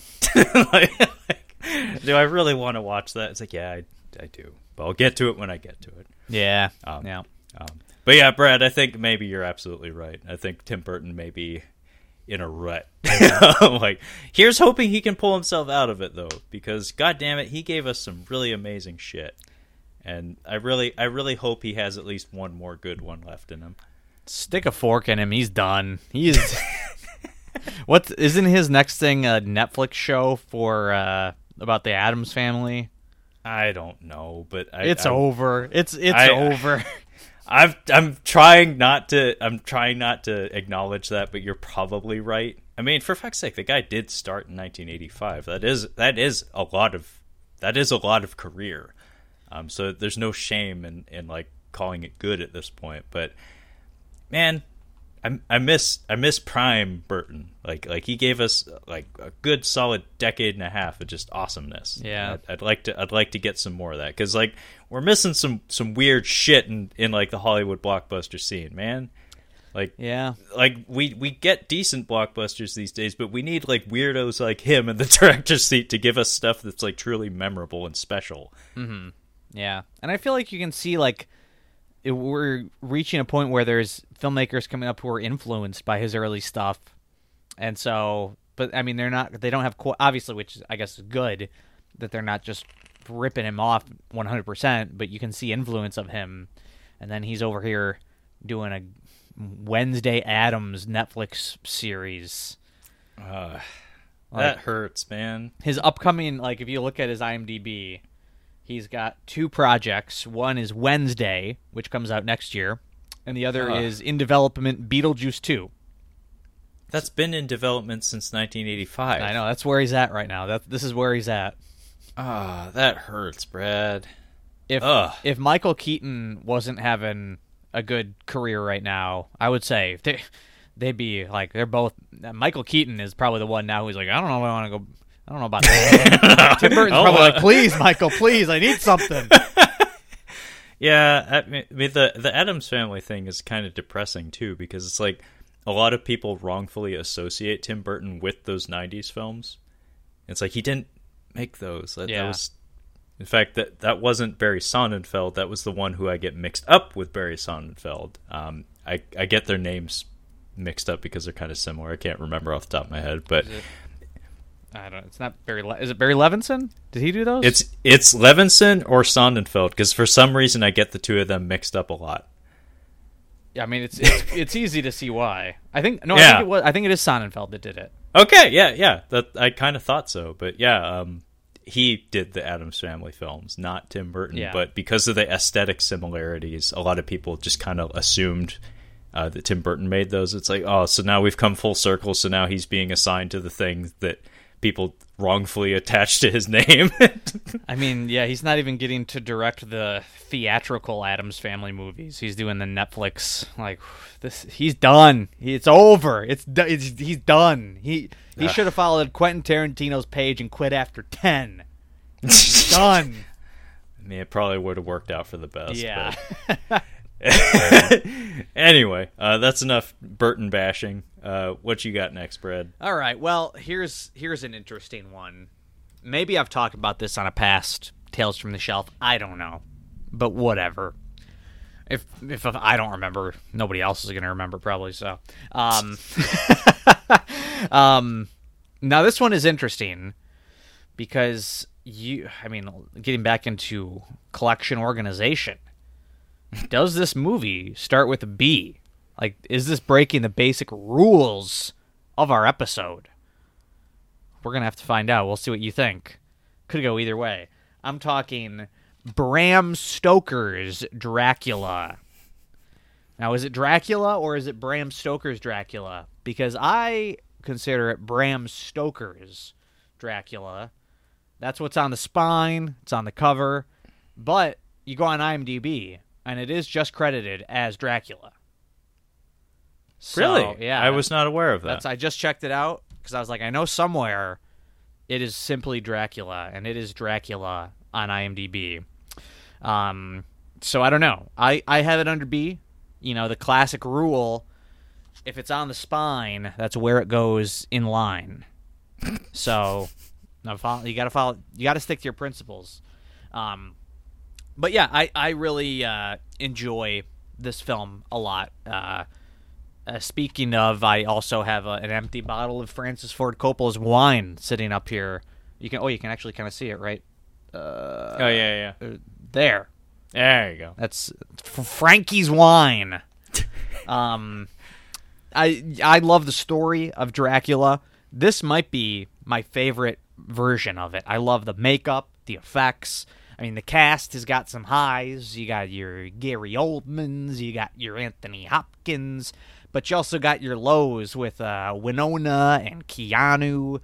Not super well cast, but hey, now everybody loves Keanu, so everybody's gonna go back to this and say, "Hey, we love Keanu, even when he's not good. We love him. He's a great guy." You know, and it's a really fun movie. The slipcover is amazing. It's got that nice texture. I specifically had to go to Walmart to get this with a slip. I think I have talked about this before. I'm pretty sure I told you about this story where I was in Best Buy and none of them had a slip cover. They were all just sitting on the shelf like this. And I said, I got to get a slip. This just came out. Why is there no slip? And I go on Blu-ray.com. I go in the forums. And people are freaking out. Why is there no slip on this at Best Buy? Where's the slip? And somebody comments, there's slips at Walmart. Walmart has it with slips. And so mad dash, get over to Walmart. And woo. So I did get this with the slip. And yeah, I like it as adapting Dracula and really, amping up the horror elements. Like it does have some horrific stuff in there, and I think it's it's a sexy film. It's gory. It's a blast. It's a good time. Frankie's best film of the 90s. Probably his last good film. I don't even know what he's done since. Just stick to wine, Frankie. Yeah, I seem to remember him having some stinkers like in the late 2000s or something that I think my brother may have sent me some clips of. But it's funny you bring that one up because I actually almost pulled that one out as well. I own the exact same disc, although I don't have an awesome story to go with it as well. Should have gone to Walmart. That's where you get the war stories on Blu-ray hunts. But yeah, I almost pulled that one off as well. I too think of it as Bram Stoker's Dracula because that's how it was always marketed. That's the title of the movie. I don't recall if that plays actually in the film. Like I don't remember if Bram Stoker's name appears in the opening title of the film with the stone tablet or wherever that says Dracula. Mm-hmm. But anyway, in terms of like the way the movie was marketed, it was always Bram Stoker's Dracula. So that's how I think of it. I would classify that as a B, but the timing of this is very fitting because, again, not too long ago, Brad and I were talking about alternate cuts of films, and I did get around to watching Francis Ford Coppola's The Godfather Coda, The Death of Michael Corleone, which was a complete waste of my motherfucking time. Ooh, ouch. Yeah, The Godfather 3 is not that great of a film to begin with, and the advertisement, like the concept of a recut of the film was that it's like this is going to be a better version of the same product, and just to spoil it, essentially all it is they rearrange the opening, they change the ending completely to some extent, and the runtime is cut down by a significant portion. So if you're looking for a faster watch, it is an alternative. Like if you just want to watch the Godfather trilogy and you want to be quick about it, it is useful for that. But in terms of like artistic merit, it really has almost nothing going for it. Like it felt like a waste of my time. Honestly, I was just like, what was the point of that? Same cannot be said for the Rocky IV director's cut, which I saw in the theater very recently. That is the differences of that version. While not all of them, like not all the changes are worthwhile or significant, they're apparent, such that it's like it's like, okay, this is a different cut of the movie. Whereas the other one, it's just like, this is basically just a faster Godfather 3 with a different opening and a different ending. It's like, the fuck. Yeah. And then there's some weird continuity issues too, where like they rearranged a scene, I noticed, and then basically the Michael Corleone character was talking to both of his kids, and then they separated that scene into two different scenes split up by like 10 to 15 minutes of screen time, and we only get to see him talk to his kids individually. But then at the end of one of the conversations, you can see a disembodied hand walking into the frame carrying flowers. And it's like, oh, that's totally the same scene. They just forgot to cut out that little bit of the person walking into the frame. It's like, oh, well, why the fuck would you separate it? Like, it feels very lazy in that way. But anyway, Bram Stoker's Dracula is a truly beautiful film. Just, again, if you discount like some of the acting performances, like Winona and Keanu do not display their best work here. Even with that, just to look at the damn thing and listen to it, like the score is also, like, I can't pronounce the person's name. It's Wojciech Kilar. I know I can see the person's name in my head, but I don't have the tools to pronounce it. But the score is phenomenal. That's a tune that's been used for many trailers, and just the audiovisual mastery at work is incredible. Like it's kind of like the Peter Jackson Lord of the Rings films, in that it's like an every trick in the book type production. Mm-hmm. Like watching the making of for that movie is awesome. Like it's so cool to see some of the stuff that they employed in that film. It's like so much of it is like almost like antiquated technology, but it comes across beautifully in the finished product. And I feel like at the time, I could be mistaken, but wasn't it didn't get a very warm reception when it came out? I feel like it was kind of got a little bit of a shit on. Maybe not too bad, but I feel like it's definitely over time more people have come around and come to appreciate it. I suspect you're probably right, because I want to say the reception for it may have been somewhat lukewarm. The marketing train behind it was pretty big. I remember that much. I was very young when it came out, but I do remember the promotion for it. It was a big deal, but I don't know if it was all that well received at the time of release. But these days, I think it's a very well regarded film. Yeah, probably on the strength of a lot of the behind the scenes stuff. Honestly, like now that like we've had DVDs and Blu-rays and 4Ks for a long time, and supplemental materials like this are just like widely available. I think people are finding new ways to appreciate films where it's not just a good film to look at. It's like when you actually think about how they made the damn thing, that's what makes it a really awesome movie. Because like I said, from a performance standpoint, there are some okay performances. There are some astounding performances as well. Gary Oldman goes for it in this one. Mm-hmm. I'm not positive how I feel about Anthony Hopkins. Some of his line deliveries are kind of funny. But I think it's because he crafted a unique spin for the character of the Van Helsing character, where it's just like he's kind of just like flip about a lot of really hairy shit. There's just like really gnarly shit's going on. He's just like, no big deal. It's like, it's every Tuesday at my house. Yeah. Another theory maybe why this might have gotten dumped on when it came out is it did come right after Godfather Part 3. So it just the Coppola pile-on. I mean, what can you do? I could see that, because, yeah, Godfather 3, I think these days gets more of a pass than maybe it deserves, because I remember at the time when that movie came out, it was shat on. Like, people really didn't care much for that movie. Mm-hmm. And I feel like that it's softened a bit, like, these days, the public perception of it. But, yeah, I could see the runoff from that maybe poisoning this production a little bit. Yeah. But these days, it's awesome. Like I think Kyle rewatched it pretty recently as well, and he's it's one of those like any time of the year kind of movies for him. It's just like, man, I want to see some of those cool images and some of those really awesome transitions again. Yeah. Plus the cast really is awesome. Like I said, there's a couple of stinkers in there, but like Bill Campbell doesn't really make much of an impression, but it's kind of the novelty factor of seeing the Rocketeer fight vampires is kind of cool. Yeah, definitely. And then I think Richard E. Grant is in there as well. Okay. Who was not as much on my radar until Kyle had me watch the film With Noel and I.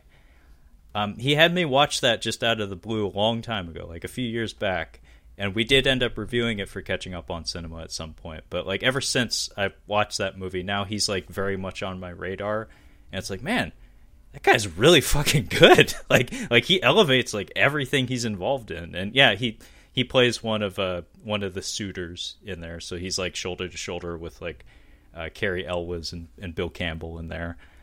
Yeah. But yeah, Brad, you're just racking up this list of movies I need to rewatch because it's like it's staring at me. It's like, yeah, it's right over there. Now I'm wanting to rewatch. I mean, bottom line, check out Bram Stoker's Dracula. Don't check out the new cut of The Godfather Part 3. Francis Ford Coppola, stick a fork in him.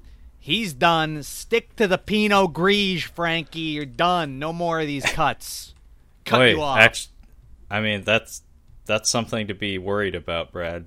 Is just this month, like maybe even this week, he has a new one coming out on 4K.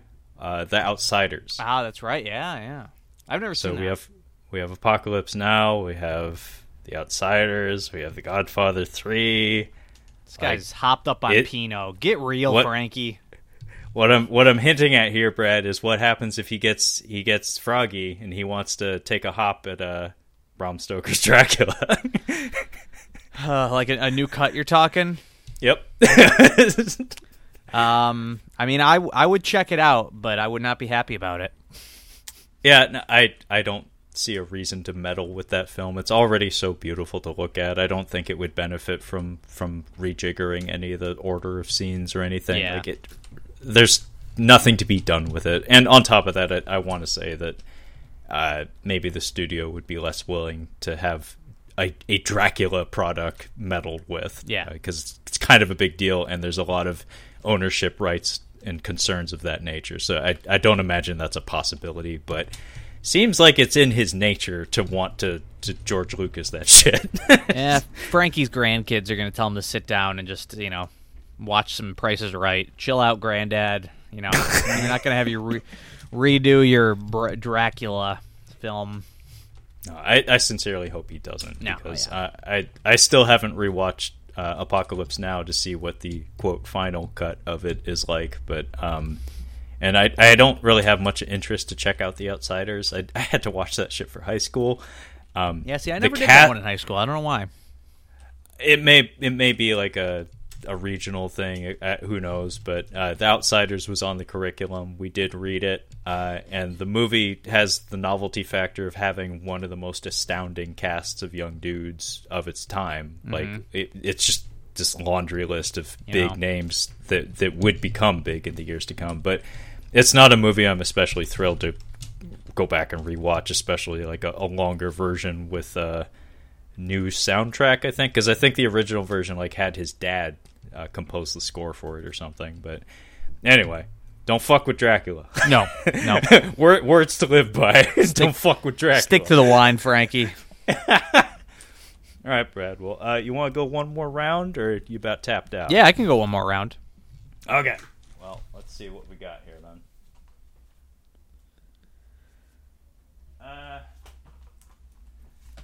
Gonna go out with me and talk about Stacked Cast. This is, I think this is a universal. Yes, this is a universal disc. It has that swoosh across the back art for it, so that's telling. This is a movie that is I actually have a similar relationship to this film that I do to Kenneth Branagh's Frankenstein. Oh. In that it makes me laugh when I'm not supposed to laugh. I love Kenneth Branagh's Frankenstein for that. That movie just makes me laugh and laugh. I've never seen that one. I gotta add that to the list. You really ought to, Brad. You'll have fun with it. Trust me. So this is a Ron Howard film Backdraft. This was a really, really big deal when it came out in the early 90s, and the cast is just absolutely stacked. This movie, I remember distinctly, like, the Entertainment Tonight, like, behind-the-scenes segments, like, detailing the pyrotechnics involved in the production, because one interesting thing about this movie is that it came out in a time period where CGI was not yet a standard element in film production, so all the fires had to really be in the room with the actors and with the stunt players and whatnot, so a lot of it looked serious and dangerous. And it was really thrilling. And plus, it was a huge production. Like, I don't remember all the marketing for this one, but I just remember, like, the word backdraft is not one that you hear in daily speech very often. But as a kid, this was one of those things where it's like you hear the word backdraft and you just kind of like gasp a little bit, like, "Oh, that's the movie with the fire! Oh shit!"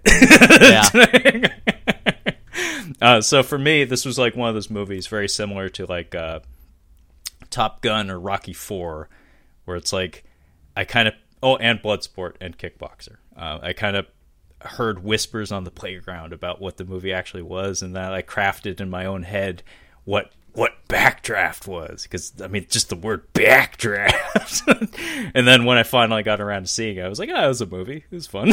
But so it didn't really live up. But at the same time, it's just like it's one of those gigantic '90s movies that just like.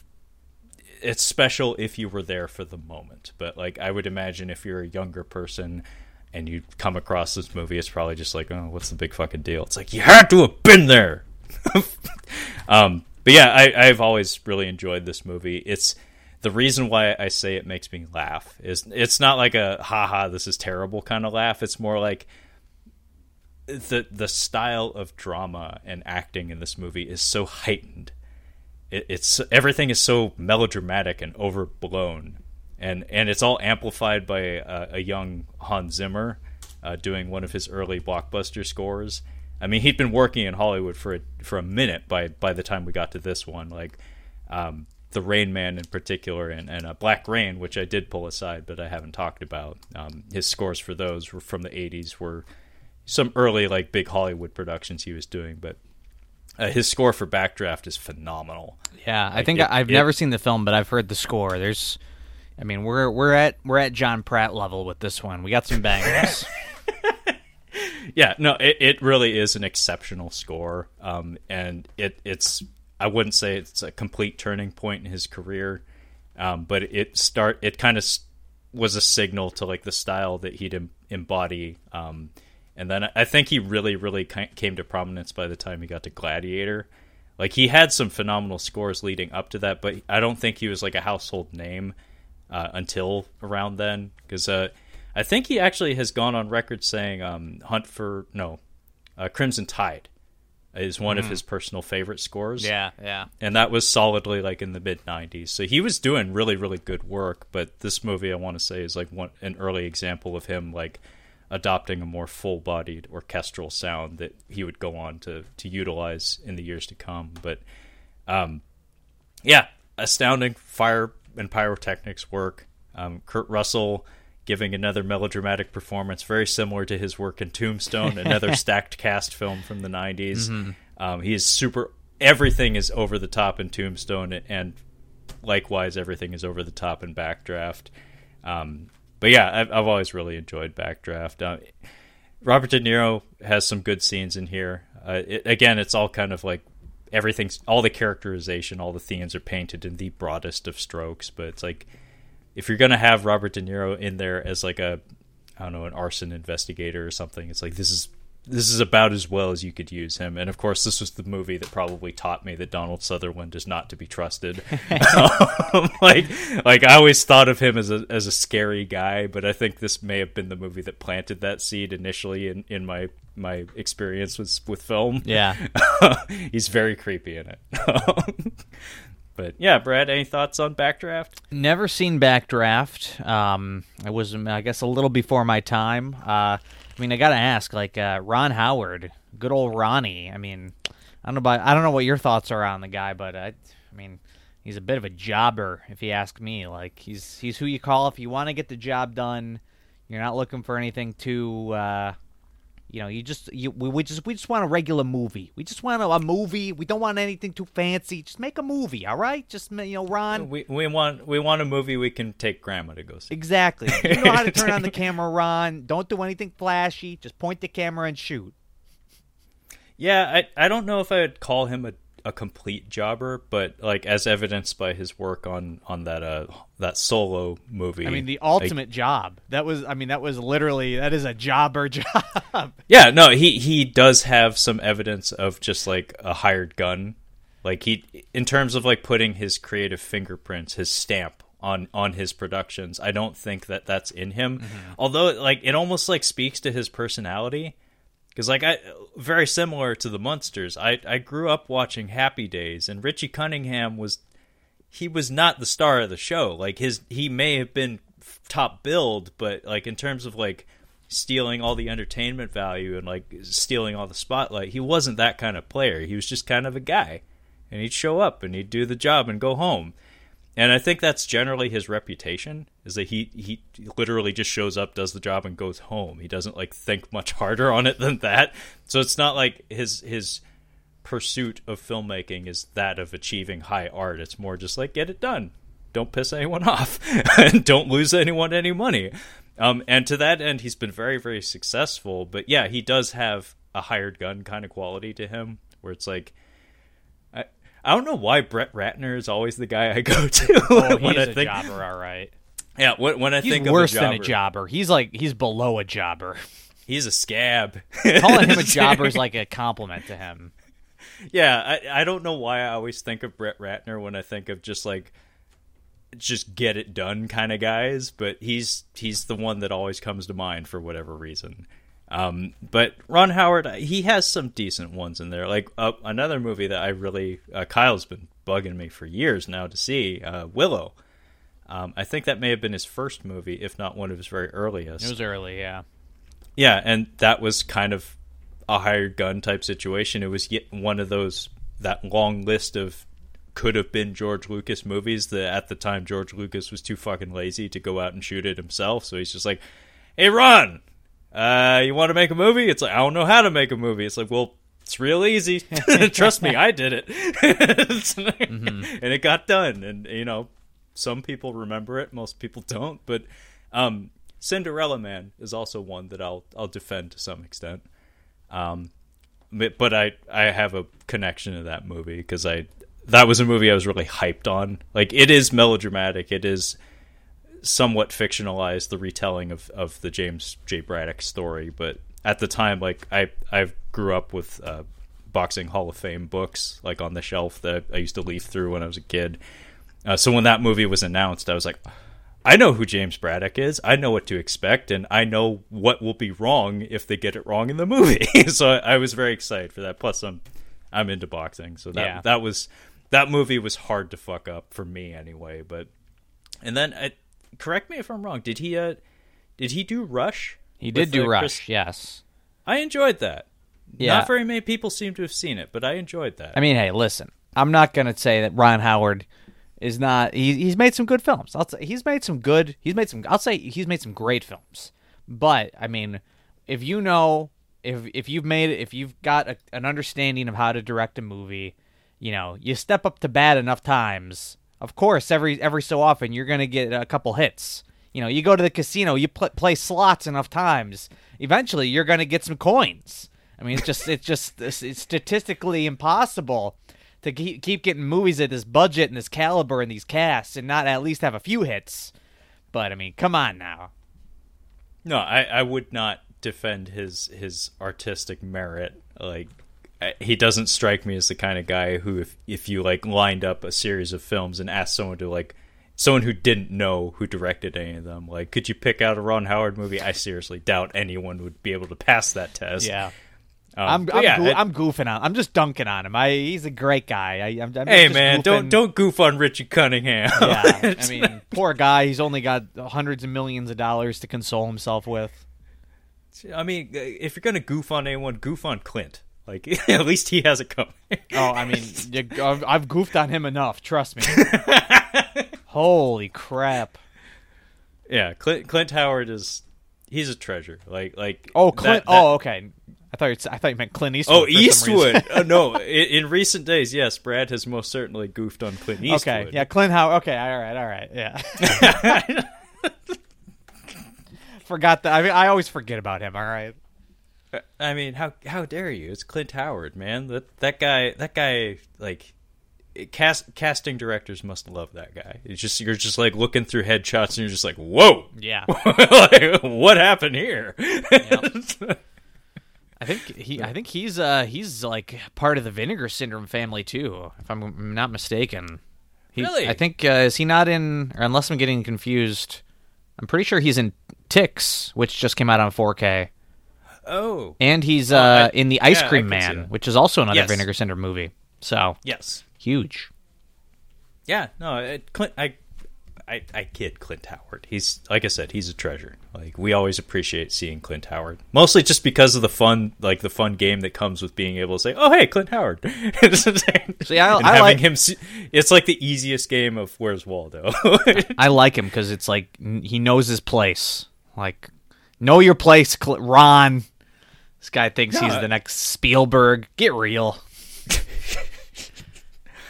Okay, Brad. Well, that's enough about Backdraft and the Howard family. We didn't even start talking about Bryce Dallas, all right? Don't even need to go there. Nepotism, the lady. Her dad directs Solo, and now she's directing The Mandalorian. Oh, she is? I didn't know that. At least a couple episodes. I mean, that's convenient. I know. Oh, little rich girl, huh? Anyway. Is it to me now? Yeah. All right. I'll go with this one for my last one. Why not? Have you ever seen any films by the good old Harmony Korine, Trevor? Exactly one. Oh, I'm guessing. I would guess Spring Breakers. I would guess. No. Oh, interesting. No. Well, although I have heard that that's a movie that if the marketing offended you, you're probably going to get more out of it. Yeah. I've heard it's not bad actually. I've seen Gummo. Okay, you have seen Gummo. Oh, interesting. What'd you think? It's fucking weird, man. Definitely one of the great spaghetti eating scenes of all time. That fucking bathwater. That tub is just like a mess. Yeah. Yeah. It makes you feel dirty just to think about. I've got a bit of a soft spot for Harmony Korine. I don't necessarily love everything he does, but I'm very intrigued by most of his films. And one movie that I did really love was The Beach Bum, which is his most recent film. And, it did feel like with this one, Harmony Korine was leaning full on into just making a comedy, which felt kind of refreshing, but it still very much has his stylistic touches. The non-actors, very striking non-actors at times. And I think the visuals are great. I think the cast is pretty awesome as well. And genuinely, when I saw this in theaters, I don't think I've laughed at a film in theaters as hard as I did at that one since. I mean, I was losing it watching The Beach Bum in theater. I mean, it was like every joke, every gag felt like it was hitting for me. I think Harmony Korine is a very interesting filmmaker because he's like the antithesis of Ron Howard. Like you're not taking your grandma to see this guy's movies, all right? Let's be real. I mean, if you took your grandma to see Gummo, you might not be part of the family anymore. You're not coming to Thanksgiving this year, I don't think. But yeah, I just kind of wanted to highlight this because, I don't think I've ever talked about Harmony Korine on any of these. Most of his films aren't on Blu-ray. I think only this and Spring Breakers have gotten Blu-ray releases. I know Gummo... even the DVDs of these I might be out of print. Like some of these films are kind of hard to find. But yeah, there's Gummo, Mr. Lonely I've seen. I think the only film of his that I haven't seen is Trash Humpers, which I do need to check out. I've heard it's one of kind of just his most like nihilistic films. And I feel like there's another film of his I'm forgetting in between there. I could be wrong.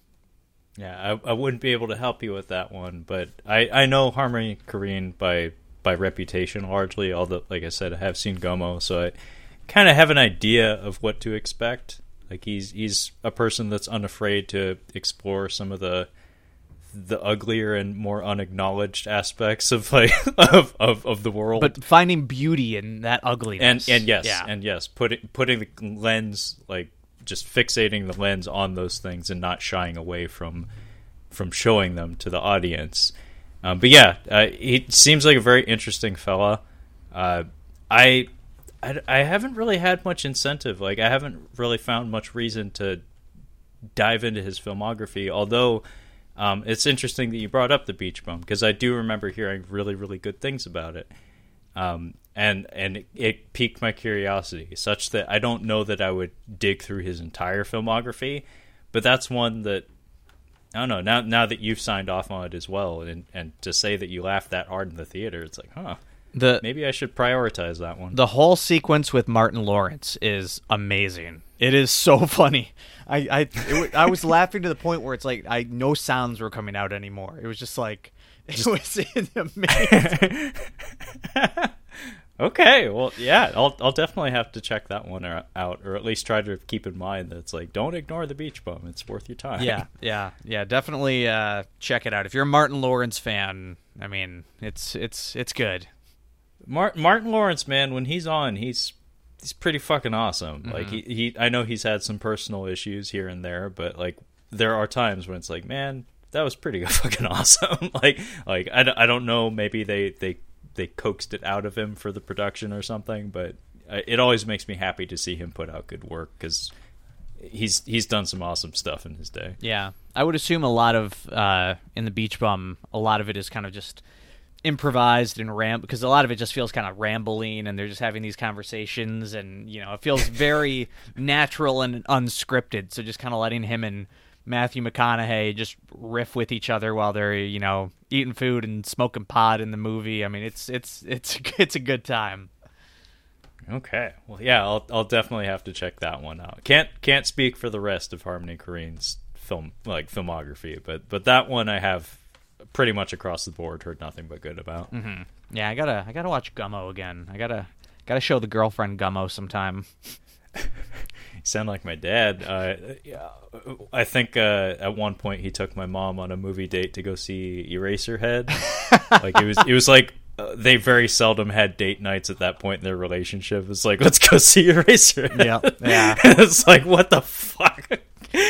Yeah. Sounds like me back in college too. Like, you'd be hanging out with friends, and they'd let you pick the movie, and so you intentionally pick something that you knew that like everyone would hate, just so you could be like, look at this.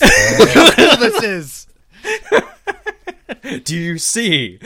Look at him eating the spaghetti in the bathtub. Isn't that amazing? Well, I mean, folks at home, if you haven't been listening to the Cinema Speak podcast, very recently you and Santino had talked about watching Martyrs in a group setting. So yeah, that is very much par for the course when it comes to Brad's that was not film me. exhibitions. I've grown out of that. That was not my suggestion. Well, was it your venue though? No, it was actually we were at somebody else's place. Okay. That was totally unrelated. I think the only thing I did was say that it's on Tubi. I didn't suggest it. I didn't put it on. I just said it's on Tubi. If you want to watch it. You ushered it along by suggesting that. It's like, it doesn't appear to be available anywhere, and then Brad chimes in and says, it's actually on Tubi. It's on Tubi, it's free. You don't even need to pay for it. But yeah, Brad is the sort that would do a screening of Martyrs in a group setting. Yeah, good times. Yeah, very good times. Anyway, I guess that's it for our basket/bucket of bees. But before we go, we'll close things out with our customary speed round, where we'll just like list off our runner-ups. So I guess I'll start collecting mine, and whoever gets to the finish line first can exhibit their goods. I mean, I've only got a few. I'll kick it off. I'll go now. I guess. All right, Brad, have at it. Here. Go for it. You know, I'm a Vestron head, so I pulled out Blood Diner, which is just garbage. It's so bad. It's horrendous. I'm sorry. But, you know, you got to do it. Number 2 on the spine. Boom. What's number 1, by the way? Number 1 is Chopping Mall, which is actually pretty fun. I do like Chopping Mall. That's a good one. Yeah, Chopping Mall. I can vouch for Chopping Mall. They started pretty strong. These next 2 are my embarrassment bees, because these do have better releases, and unfortunately, I bought these like cheapo discs before those deluxe editions came out. First one, Blue Velvet. You know, I love David Lynch, one of my favorites of his. So I've got the regular Blu-ray, don't have the Criterion. Maybe it'll get a 4K. So now I'm like, why should I even buy the, you know?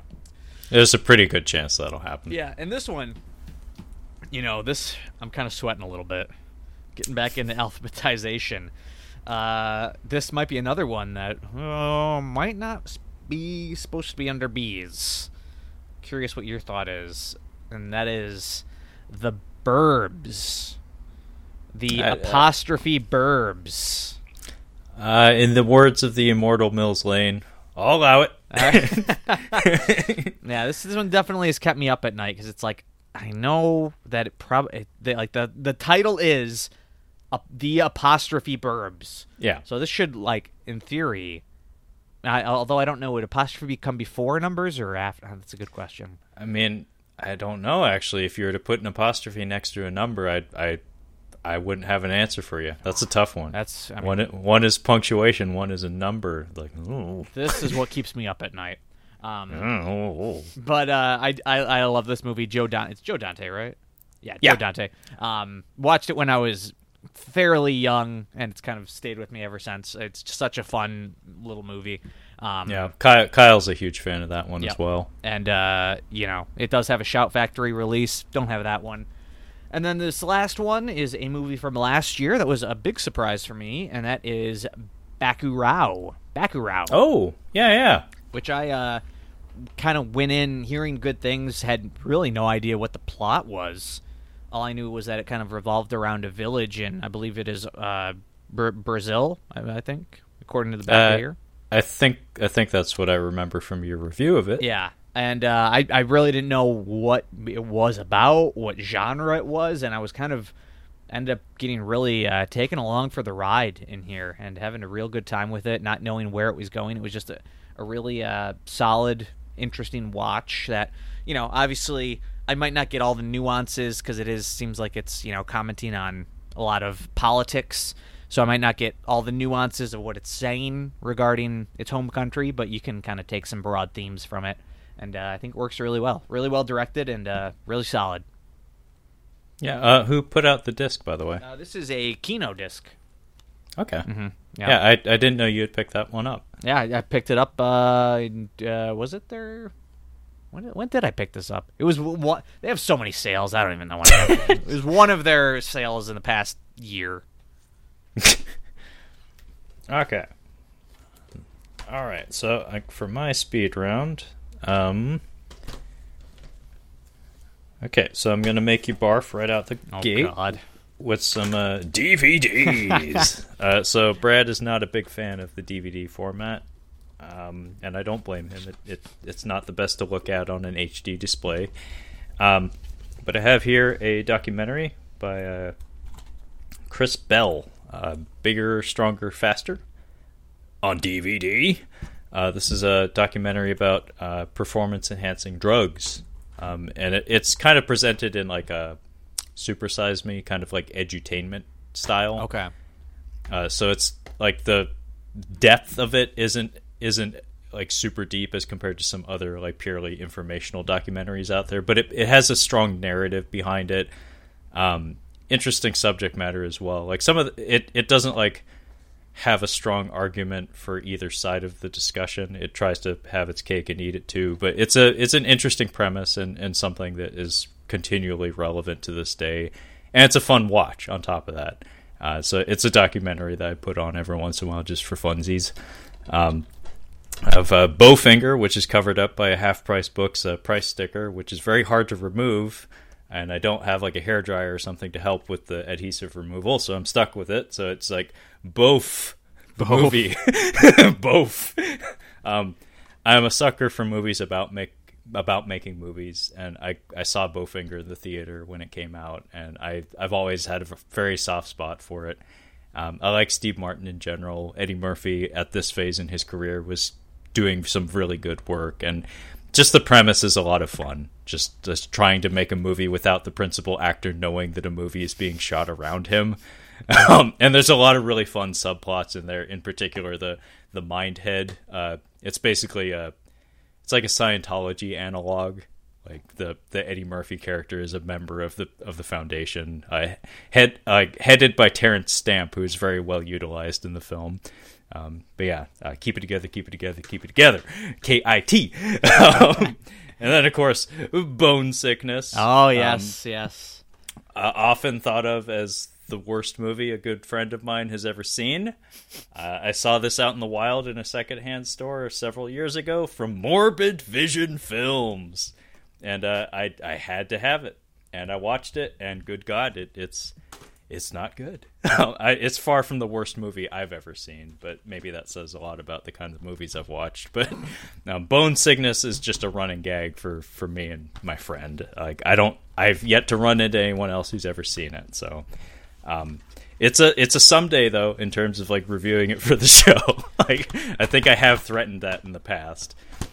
But to continue the DVD train, I have the entire Bloodsport saga. Oh, wow. Bloodsport 1, Bloodsport 2, Bloodsport 3, Special Edition.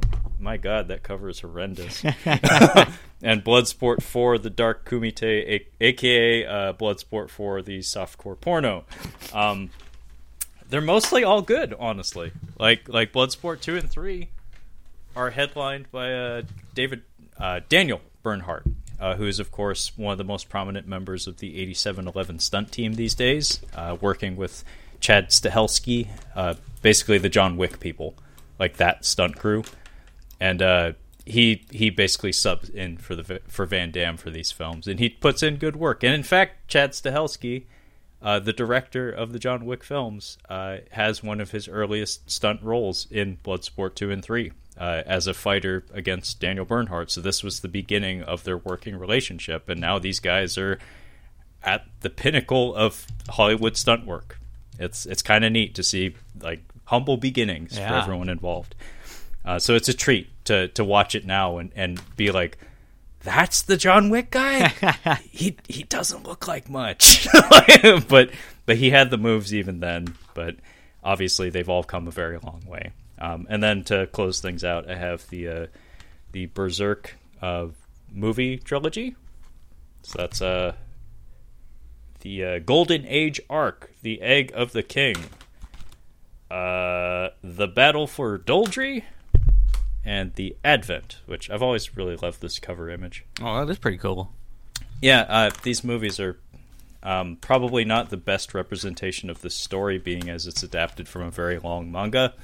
And in fact, they had a full anime series, like a 25 episode series that covers all the ground, like the narrative ground that these films covered over the course of 25 episodes. So it's a weirdly condensed version of the same story.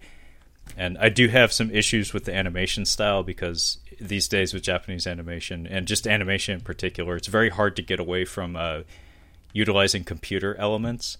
So they do this weird thing where a lot of, like, this takes place in a medieval European type setting, and all the armor, all the rigid objects are rendered in CGI, but all the faces are hand-drawn, like hand-painted cells. And it's kind of weird to look at. And the frame rate of the CGI elements is kind of janky. Like it feels like it's not as smooth as it ought to be. And I have to imagine it has to do with like keeping costs down or expedience or something. It takes unfortunately a long time to adjust to. But if you can get past that, the story of Berserk, this in particular, the Golden Age arc, is fucking awesome. Nice. like I would highly recommend checking it out if you're into I don't know, like medieval dark fantasy stuff. But like the appeal of this chapter of the story, anyway, for me personally, has always been the fact that it's like 80% just like medieval warfare, like just like people smashing each other with swords, and then like just a little bit, it's just like, oh shit, there's like magic and like crazy monsters in here, but it's like it's all hiding in the shadows. And whenever it inserts itself into the narrative, it makes it all the more jarring and like honestly kind of upsetting. like they get really intense with some of the shit in this, Brad. Oh, okay. Like it gets pretty fucking heavy. Yeah. Like real fucking dark. So right up your alley. Now we're talking.